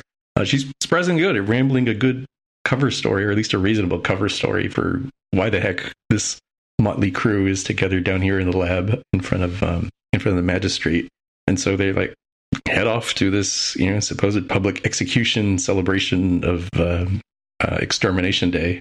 The red and black, I thought, was a bit on the nose as a color scheme, but it does look good. I mean, he's separated out from bad historical things. It's got to look. Did you guys catch before as they zoomed in on San Francisco, the Brent Spiner voiceover? Is that who's that voice when they're Yeah, I backed up and listened to it several times. Yeah, it's like there's a little statue. I thought for a second it was Patrick Stewart, but it didn't sound right. No, it's the little statue is Brent Spiner, and around the ring it's spelled out Adam Soon and Jason Soon or something like that. So it's obviously the legacy of the Soon people, and he says, the only human only good human is a dead human. I don't know what he says, but something like that. The line, the good alien is a dead alien. Yeah. Yeah, no, it's something about good human or whatever. The line I'm messing up here is the line from Planet of the Apes. The only good ape is a dead ape. But What's the line that Picard says about in his voiceover speech about, the best society is a human society or something like that, or whatever? Yeah. That's the line that the Brent Spiner character says as they're flying into San Francisco. Because obviously the academy's gone too. I don't know if that's another thing to point out. Like, I guess they don't need an academy if they're just, creating lunatics and murderers. I don't know.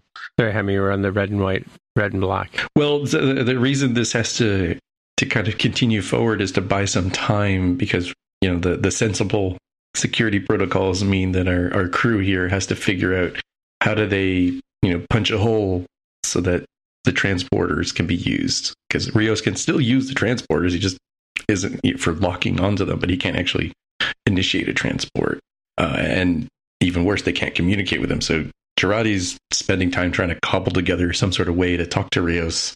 In the meantime, she takes apart her communicator badge. Yeah, she's trying to MacGyver it with a whole bunch of stuff. Which is kind of like, how do you take apart an iPhone kind of deal, right? Yeah. You don't have the right pentalobe screwdriver, you're screwed, right? Yeah. Meanwhile, Raffi is bringing Elnor along as bait to distract some of the security folks when she goes into the palace computer bays. And here you go, I brought this guy as a treat for you to beat up. And they definitely do make him take some punches. But once that transporter window is open, man, do we discover that he is not locked in there with them. They're locked in there with him, because he just destroys them, even though his hands are cuffed, right? Speaking of the gory era of Trek, he kind of goes medieval on them a little there. Yeah, dodges a throwing dagger and then pulls it out and slashes another guy in the throat with it and stuff. It's just wow. Yeah, he kills two of them by slashing their throats. It's just pretty gory. Yeah. This is the point at which Picard has been kind of hanging onto the gun a little too long on the Borg Queen, and people are jeering. You're like, what's going on? Kill her already! And he decides to pew pew pew the other guards around, and thankfully gets just a bit of advice. If you go to an event and they start chanting blood, blood, blood, maybe go, maybe leave, maybe leave the event. Yeah. Oof. Yeah. But Rios is a little unhappy at the idea of putting this very dangerous person right next to the engine and hooking it up. Well, the last time they plugged the Borg Queen into their console didn't turn out so well, right? Yeah. This guy's got memories of that sort of thing. Bad stuff happens. Deflector shields are disabled. Bad guys beam on board. Elnor takes a shot, and the magistrate is making quite the point at gunpoint with Picard of what will they say? Have your head on a pike, so to speak. Picard the traitor, and there you go. Yeah, it's the end of the episode. Yeah, interesting episode. It's funny, when they first managed to beam out of the area where they all got together, and then I'm thinking, oh, they're going to go off and do the timey-wimey thing, and then next thing you know, they resolve back at where they started because of the anti-transporter thing, right? Because you do see them appear for a second behind Rios in the ship, right? But that was a good little twist. I don't think Star Trek fans are expecting that one, right? Yeah, it was funny to sort of subvert those expectations. Just sort of, oh, wait a minute, that always works. Why didn't that work? Yeah, exactly. Yeah. And then immediately the protocols are still kicking in because they start shutting down comms and they start shutting down. They put the Borg back in her vault and all that kind of stuff. Yeah, cool. And that I knew that magistrate dude when he walks in, when when Seven is getting, or Annika, what are we calling her, Madam President, when she's getting ready in the morning, and he walks in sort of very authoritarian. I think he does say dear or something like that. Yeah, he calls her dear. Yeah, but he does have that sort of very I'm in charge here kind of thing, where I'm like your personal assistant, and I don't suffer fools, and that kind of attitude. And interesting how she sort of puts on airs and is able to fool him long enough. And he keeps talking about, I'm going to have you scanned, or, because you don't seem to be behaving yourself properly, you hysterical woman person, Which is one of those great lines, because you're like, ooh, what would happen to me if I said that to my partner? Yeah. Ooh, man. It's arguably the only mistake he makes, because everything else was like, he was so close to sensible protocol, right? It's like, you're acting so weird, we got to get you go scanned, like, alien brain juice is taking over you or something. Yeah. Well, and admittedly, Picard did stand there for a long, long time, while the crowd is chanting, to the point where the crowd stops and looks at him and going, like, come on already, like, it should be over. There should be board blood everywhere by now. Yeah, exactly. Yeah. And it's interesting. I was wondering, because they were supposed to give a speech, and she never says to him, "Can I see the speech I'm supposed to do?" But I guess there must have been a teleprompter or something. But because there was nothing to sort of indicate, how would she know what to say to this crowd who would expect her to be the president who spoke to them like a couple of days ago, kind of thing. It was an interesting episode, like sort of it flashes back to the the scene where the Kirk and Spock beam down to the planet, and they're trying to find the old the captain that had been left abandoned on this. He went to settle do some first contact stuff, and he ends up being the leader of and it's sort of like the it turns into a fascist thing, and they've got the whole Nazi regalia and stuff, and Kirk wearing the captain's uniform, and Spock with the Russian helmet with hiding his ears and that kind of thing. That episode, or the episode where they beam down and it's like a Chicago gangster thing, and they just start like putting on the acting like a gangster kind of thing to get themselves through the situation. So it's very similar to that. It flashes back to that kind of Star Trek people on away missions, pretending to fit in kind of thing, right? They never did that in the Next Generation. Next Generation, they always came. Well, they very rarely did, but they would either disguise themselves as the natives to try and hide themselves, like they would put on a Bajoran nose or whatever, or they would just beam down and say, "Yeah, we're here to make first contact." And they never really sort of did this. They had fun with the characters or fun with and of course, in Star Trek 66 version or the original series, it was always the back lot at the studio, like, oh look, we've got a town setting here, let's use that as an episode, right, kind of thing. We've got horses, how can we fit horses into this episode? Yeah, or the OK Corral one they did once, and yeah, exactly. Yeah. Or even Kirk with what was the one where he had to fight the dude and the lizard guy? Yeah, the Gorn, yeah. And they just sort of went to a sort of stony outcrop near Hollywood and filmed that part, right? So yeah, I will say the only part that kind of took me out of this episode was the crowd stuff, and I think it was just you realize, oh yeah, this was filmed during COVID. Oh yeah, there's no way they could do a proper sized crowd, but it's supposed to be like, this is the momentous day for the Confederation. So we've got 8 guys here and they are psyched. Like, yeah, but they did that thing. Like, I remember you were telling me when you first studied journalism that you always frame the shot so it looks like there's a big crowd when it's like 4 guys, right? Yeah. But because I did go back on that scene because I ended up watching that scene twice because of the fact that I watched it on Crave, and then when I was waiting for Discovery to start on cable, they had the Picard show just before that. So around 9:00 our time was when that was playing, because God forbid they should have like regular hour-long episodes anymore. Like the Picard one was 1 hour and 10 minutes, and then the I think the Discovery one was as well. I guess they had to shove the commercials in. Right? At one point, I was flashing through the commercial. They must have counted 10 commercials in a break.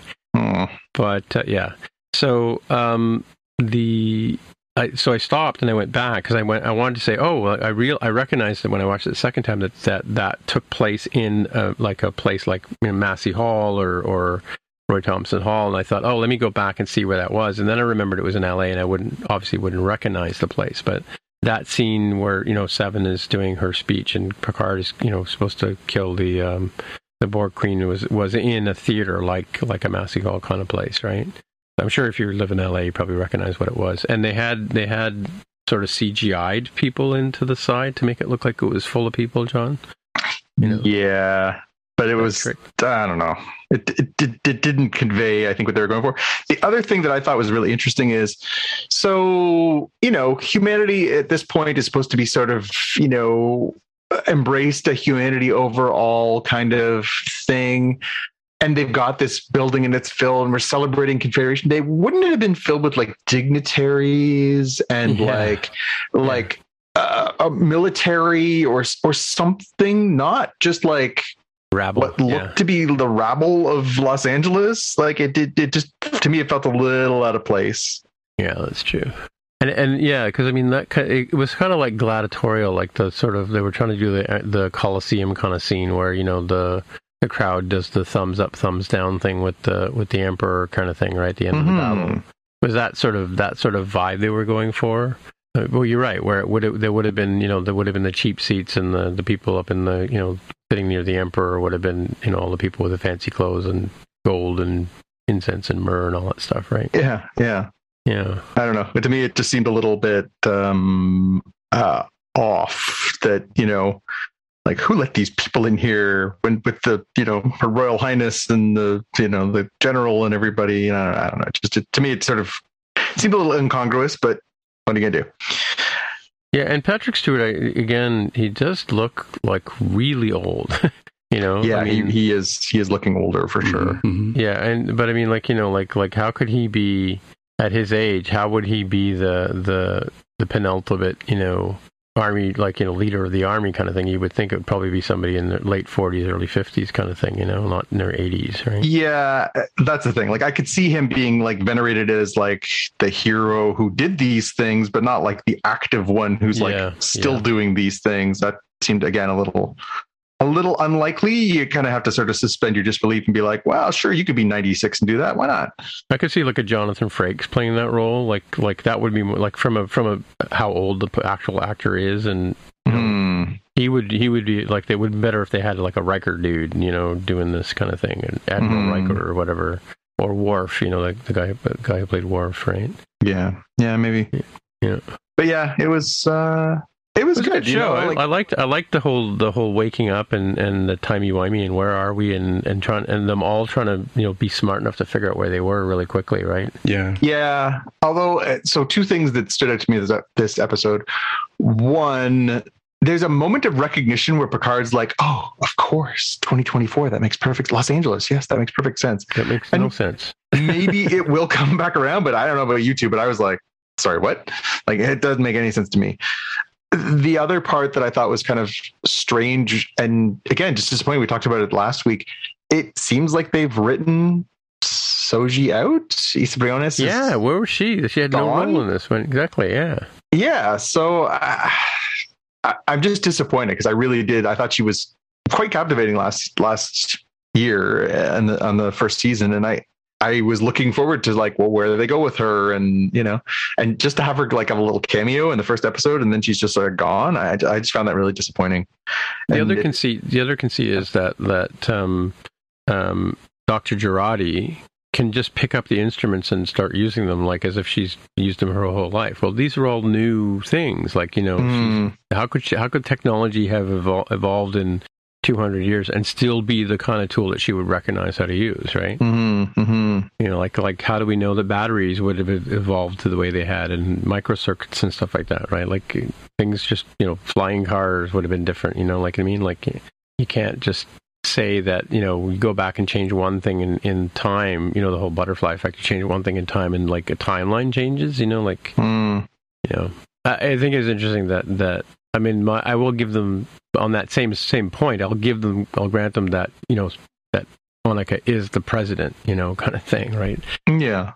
You know that's kind of awfully convenient, right? So. Well, it certainly does move the plot faster. You know, we talked about how they like figured it out really fast. I'm like, it does help if one of them is the most famous war hero / criminal in history, and the other one is the president. You can move things along pretty fast if you've got that kind of gravitas. Right. Yeah, for sure. Yeah. Because it gives you a place to stand from, right? Whereas, like, you know, again, like Kirk in the one with the Nazi Germany kind of thing, he puts on the captain's uniform and then acts like a captain, and because he's wearing the insignia, they treat him with respect, right? Mm-hmm. You know, and there's another one where I don't know if it's the same one where he puts on like a captain's uniform and then Spock is his prisoner kind of deal, right? Like similar like what they did with Elnor here, right? Yeah. Put the Wookiee in the handcuffs. Exactly. Yeah, exactly. Yeah. I think I know what he's doing. Yeah. I think the years thing, I don't know if it's supposed to call back to something like the Bell riots or other things that we've seen in Trek before, or if it's meant to be kind of even if the audience doesn't know, a person in that universe would know. Like, if some timey-wimey stuff was happening, and then somebody says, at least in American, oh yeah, December 1941, and be like, oh yeah, that totally makes sense. That's why there's no USA, because we never had the attack on Pearl Harbor that got us into the war. We never became a superpower. Was that the year that Japan attacked? 41? Yeah, 41, December of 41. So it would be something to be super meaningful to an American, but not necessarily, like Canadians, right? Well, because, like in 1940, 39, 40 is when the world went to war, right? And the Americans weren't involved at first, right, until Japan attacked. Yes, they were trying to be neutral.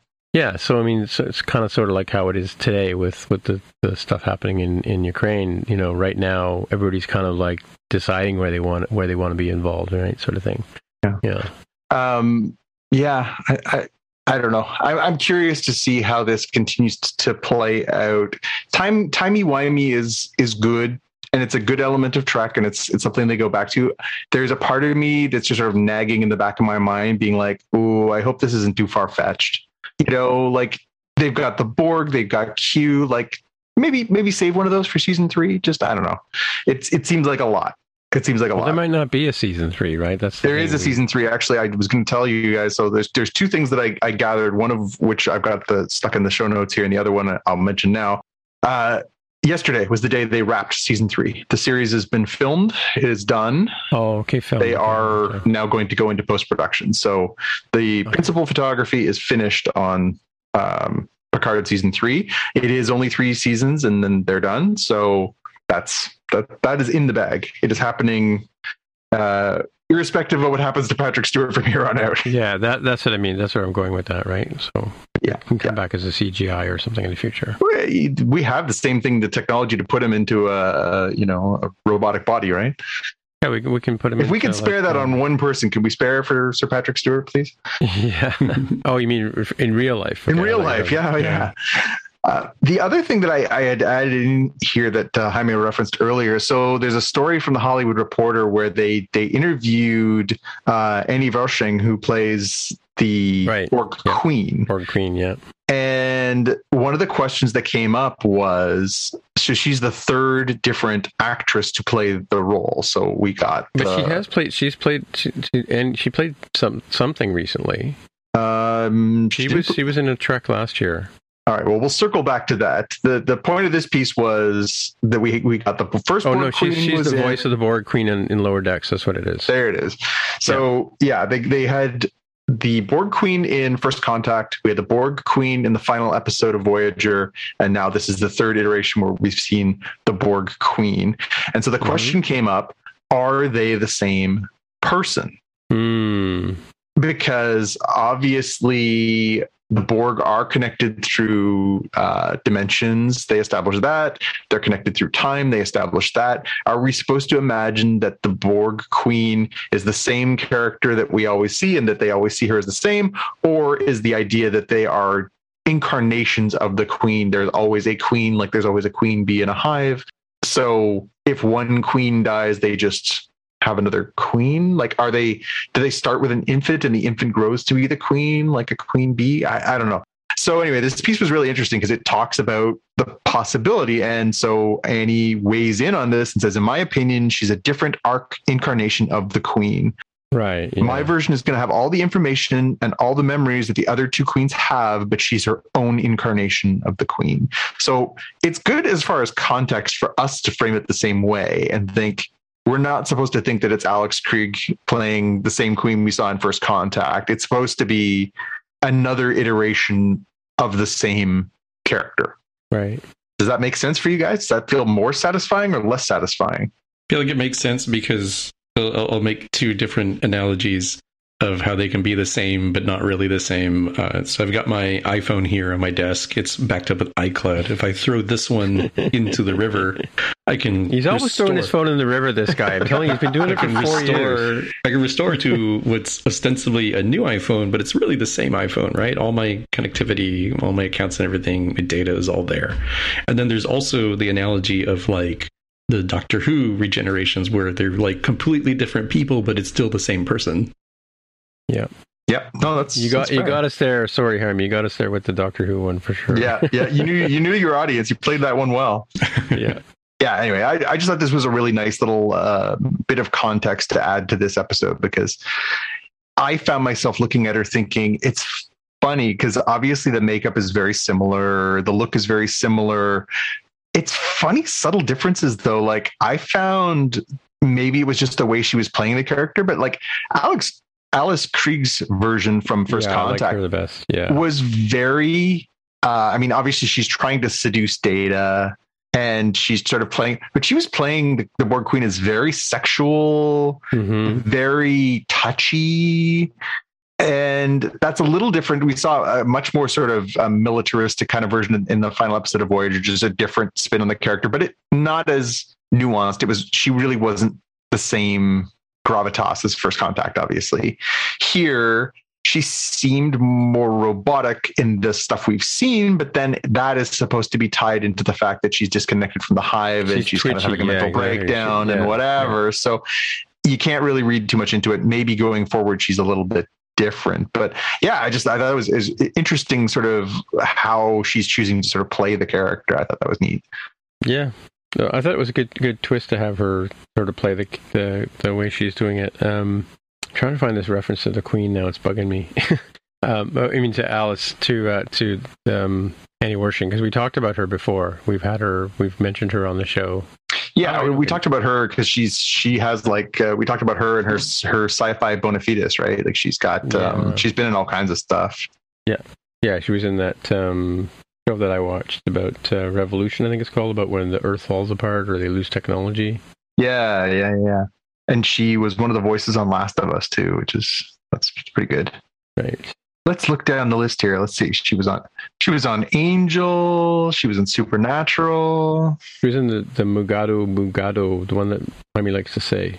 Oh yeah, yeah, and we talked about her on Runaways, right? She was one of the parents. Yeah, on Runaways. One of the moms. Yeah, exactly. Yeah, that was I think the part that we had clicked with. But he was the blonde baddie.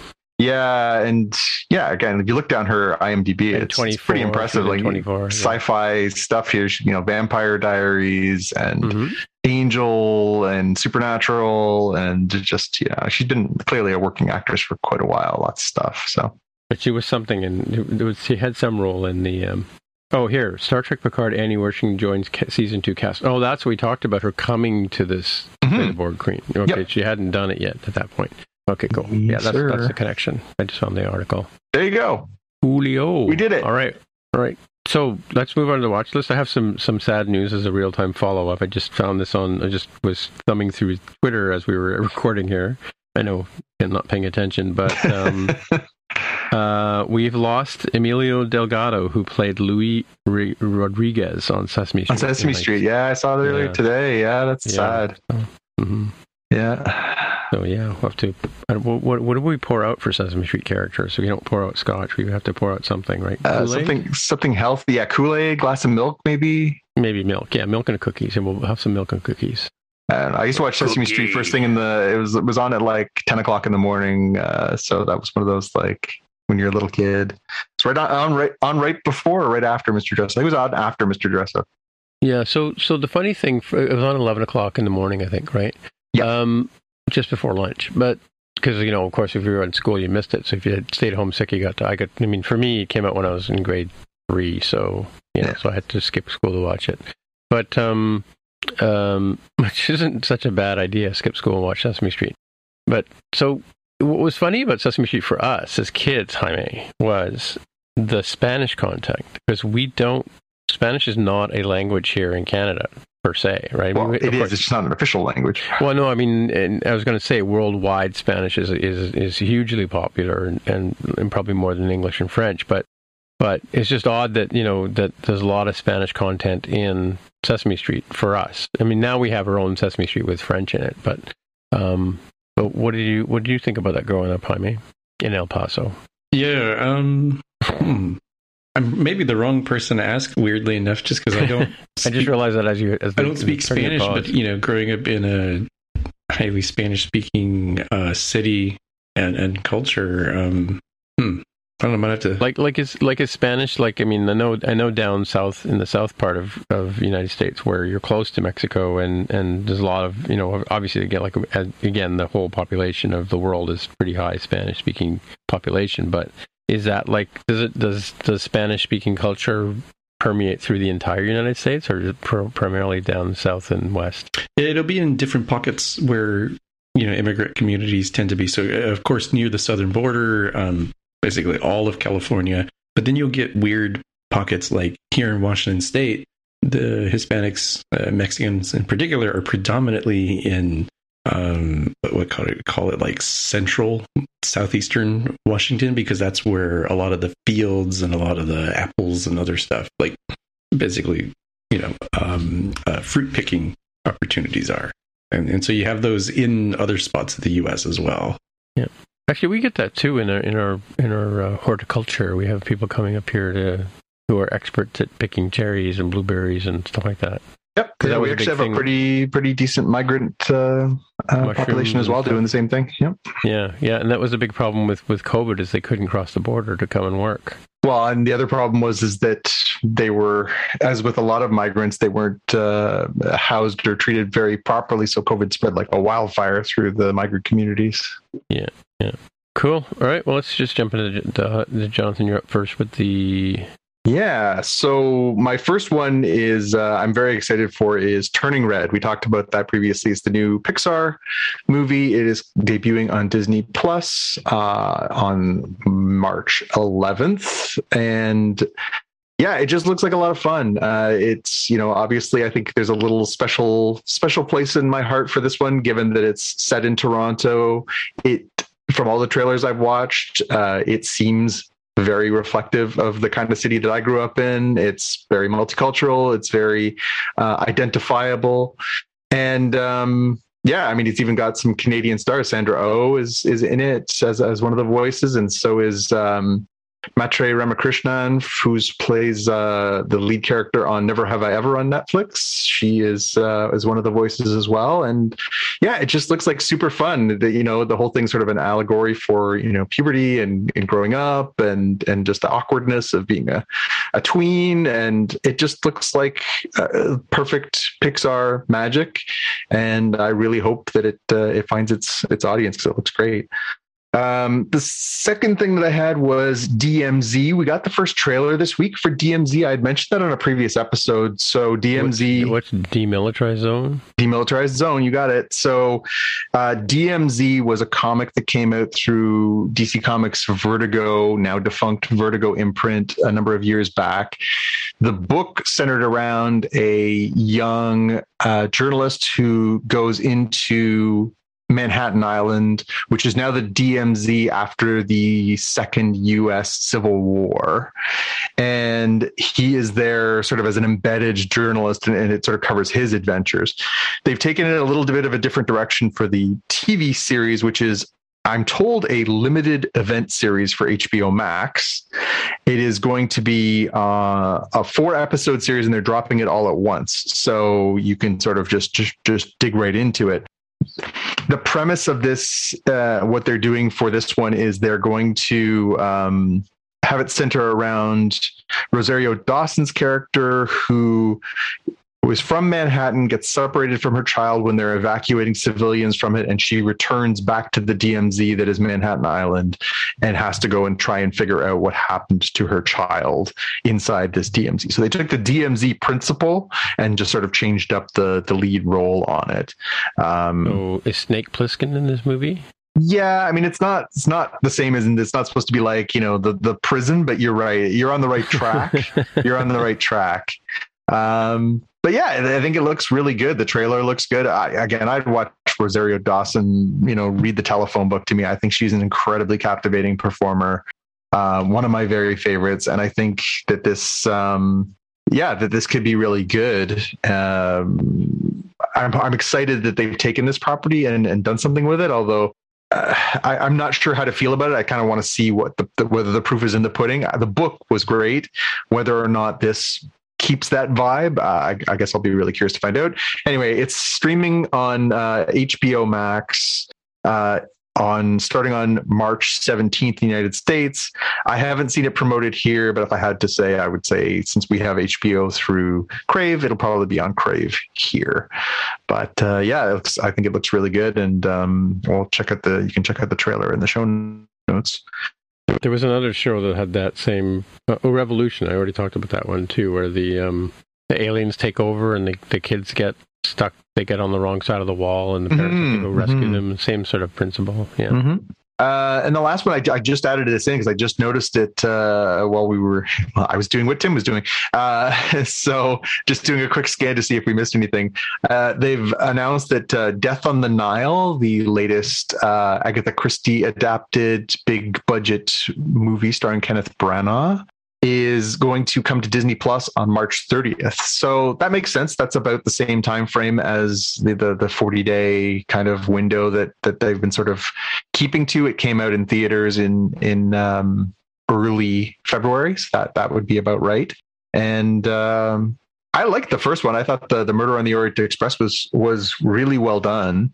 Yeah, I did too. Yeah, very. I had read those books. My grandmother was a huge Agatha Christie fan, so those little books were always around, and she got me reading those. I was a crazy reader when I was younger, so I read a ton of those books. So I, of course, had known how that one played out. But it's still really enjoyed the performances.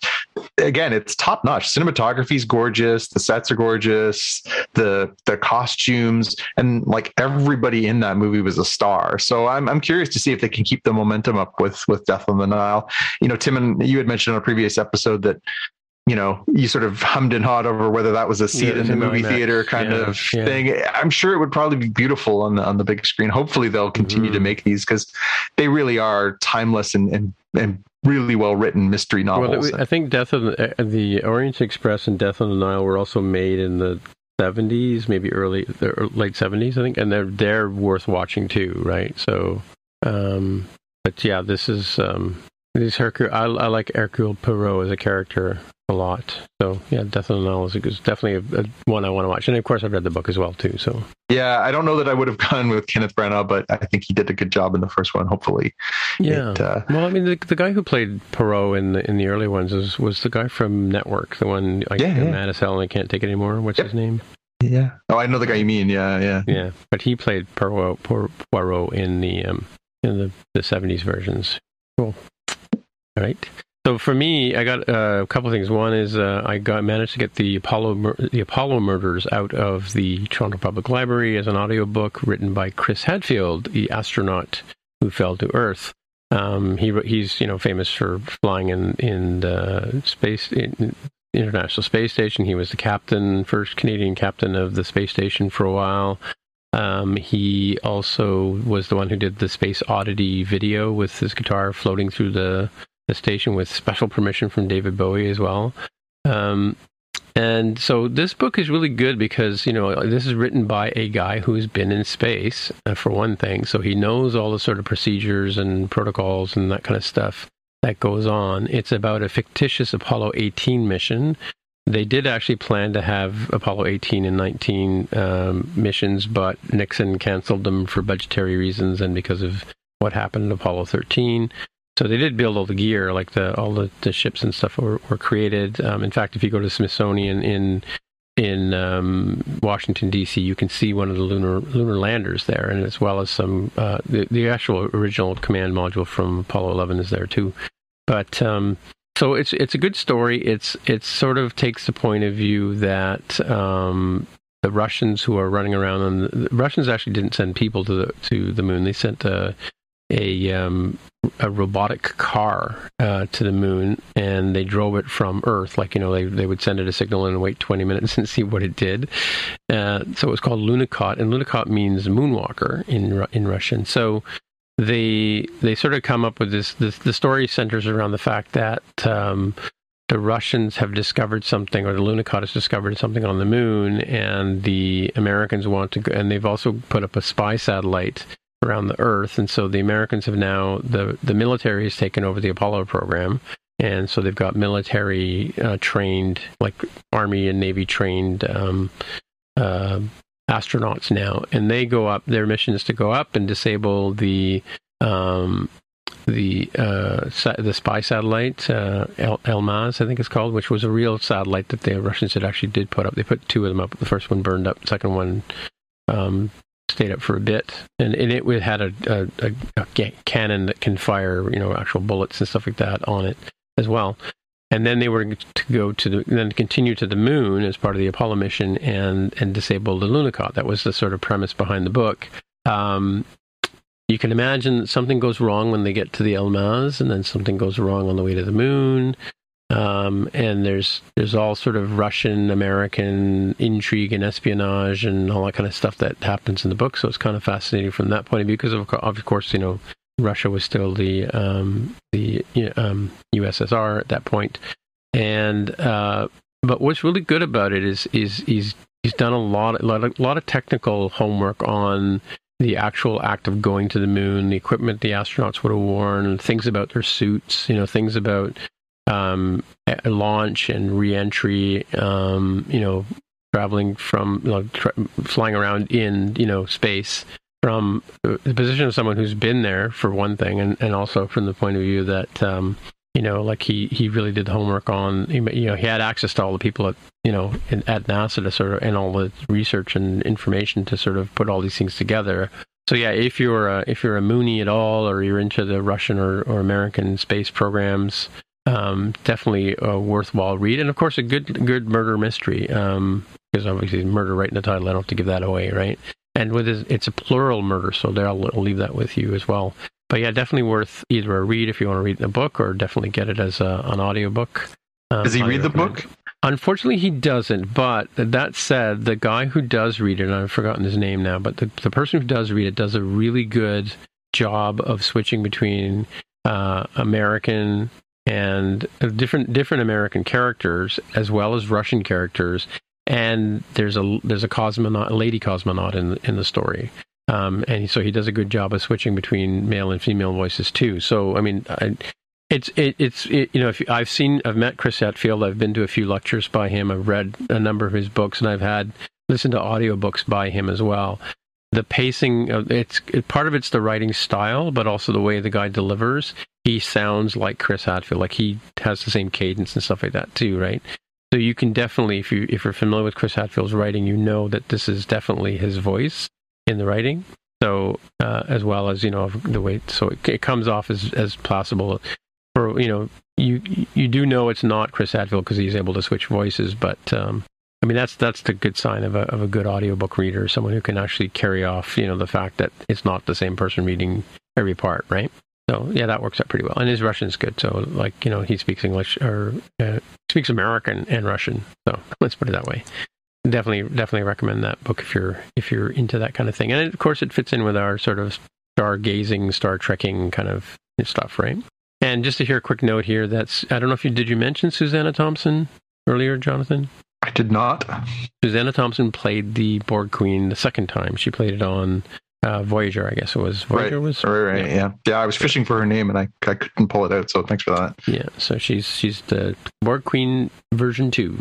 Oh, I know what I was going to say earlier about the Borg Queen is that she recognizes the Picard as Locutus too, which is kind of interesting, right? Yeah, it's going to grind his gears just a little bit. And he's like, I can't get away from this. Yeah, like everywhere, every time I run into you people, you get my name wrong. You think you're out and they keep dragging you back in again. Yeah. Yeah, can't get away from it. Right. And over to you, Jaime. Mine is in the spirit of very soon. We're going to see the Enterprise from the roughly Kirk adjacent era, Star Trek Strange New Worlds. So here's somebody who has taken the Star Trek the motion picture style intro for visuals and done that in the TNG style of audio, and it's a little trippy seeing it there and done in that style, but it's pretty neat. We wanted something to kind of get a little bit of peanut butter in your chocolate sort of thing. Sounds good. Yeah, for sure. Cool. Well, I guess that's it for another week. So, hey, Jonathan, people want to get in touch with you. Where do they find you? Yeah, I'm on Twitter and Instagram. It's @GPK News. And Jaime, people get in touch with you? I'm on Twitter as @DevWithAHair. All right, my name is Timitra, TIMMITRA. On the Twitcher machine is where you'll find me. And so until next time, we'll see you in the future. Or maybe we'll go back to 2024 and see you in the past. Bye. The past, future? The future, past? The past, future, yes, of course, yep. Bye. Bye. Bye. You've been listening to the Spotcast podcast. This is CNN. What's that? Oh, I just thought the James Earl Jones thing was kind of cool. Oh, wrong show. Right. If you want to find out more about the podcast or see the episode show notes, visit the Spotcast website at spotcast.com. You can get in touch with us on the website or follow us on Twitter at Spotcast. If you have feedback or questions, send us a tweet with the hashtag AskSpotcast. If you like the show, please consider recommending us to a friend, writing a review on iTunes, or pledging any amount at patreon.com/Spotcast. You can find details on how to help us on our website, spotcast.com/sponsor us. Thanks for listening, and we'll see you in the future.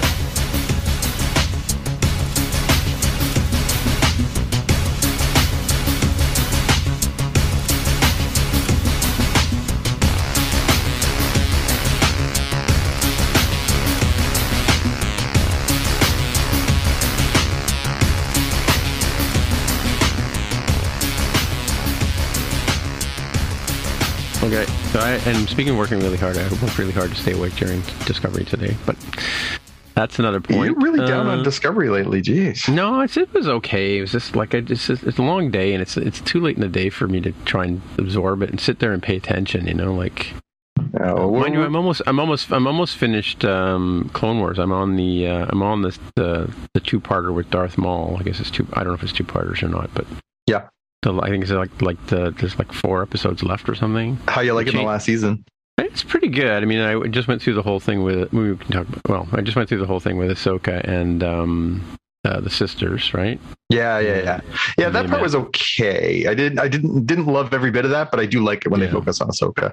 But and then Bo-Katan comes back, and Ahsoka's obviously grown quite a bit, right? This is obviously like many years later, right? So yeah, I don't think it's a lot. I think it's a couple of years, anyways. But... Well, the one thing that I thought was interesting was when she and Bo-Katan are going back to Mandalore to take over, and they have that sort of conference where Obi-Wan is like holographically there. And she says, "Where's Anakin?" He says, "Or what about? Let's go and ask Count Dooku." And he sort of says, we can't because Anakin just killed him." Yeah. Which is like from the 3rd movie. So like, I guess that this is now overlapping. Yeah, the last 3 episodes sort of overlap with the final movie as far as timeline. So you get that, you get the Order 66 stuff, you get the fallout of that. So yeah, I really dug the last 3 episodes of the series. I thought it was a really cool sort of parallel story. Yeah. And am I supposed to watch the Clone Wars movie after this, or no? The movie was first, actually. The movie is the pilot. Oh, I was supposed to watch the movie first? Fuck. Yeah. That's how they asked you that at the very beginning. The only thing that is worth watching. It's actually not a great movie at all, and it's by far not the best Clone Wars story. The only thing you find out in that one is just how they come by that ship that they fly around in, Anakin's like junker ship that he flies around in all the time. Maybe the one that like the wing flips out sideways and stuff. That's how they get that ship. Yeah, okay. But yeah, I mean, it's you should watch it just for completionist's sake, but it's not great. I was supposed to watch Clone Wars, and it's true. I guess that's true because it's funny because the label on Disney is the last season, even though we're watching like the first 6, it still said the last season. Yeah, what you should do is finish Clone Wars, then listen to the audiobook of Star Wars Ahsoka, and then you should watch Rebels. Oh, okay. So good. They announced this week that they are lifting our mask mandate here in Ontario effective on the 21st. So you will no longer be required to wear a mask in most places. The only place you still have to wear it is like long-term care facilities, hospitals, and transit. And anywhere Tim is. Yeah, and it's funny because I every Thursday, it's funny coincidence that every Thursday morning I meet with one of our staff epidemiologists, and then we also do this podcast. So I feel like I'm always refreshed with new information. But she was just like, "Oh, for the love of God, don't take your mask off." Yeah. She's like, "That is a political decision. That is not a medical decision." So, yeah. So she was pretty adamant. She's like, if you want to, you can take your mask off, but I don't recommend it. She said, when they put the mask mandate in Ontario, there was 150 cases a day, and they're taking it down in spite of the fact that we're still at 12,000 cases a day. So I need help here. I'm looking at the Toronto Public Library. Mm-hmm. I looked for Ahsoka, couldn't find it. So it's got Star Wars, The High Rep something, the Jedi Academy. The author is E.K. Johnson for the Ahsoka book. It's E.K. Johnson, Johnston. John.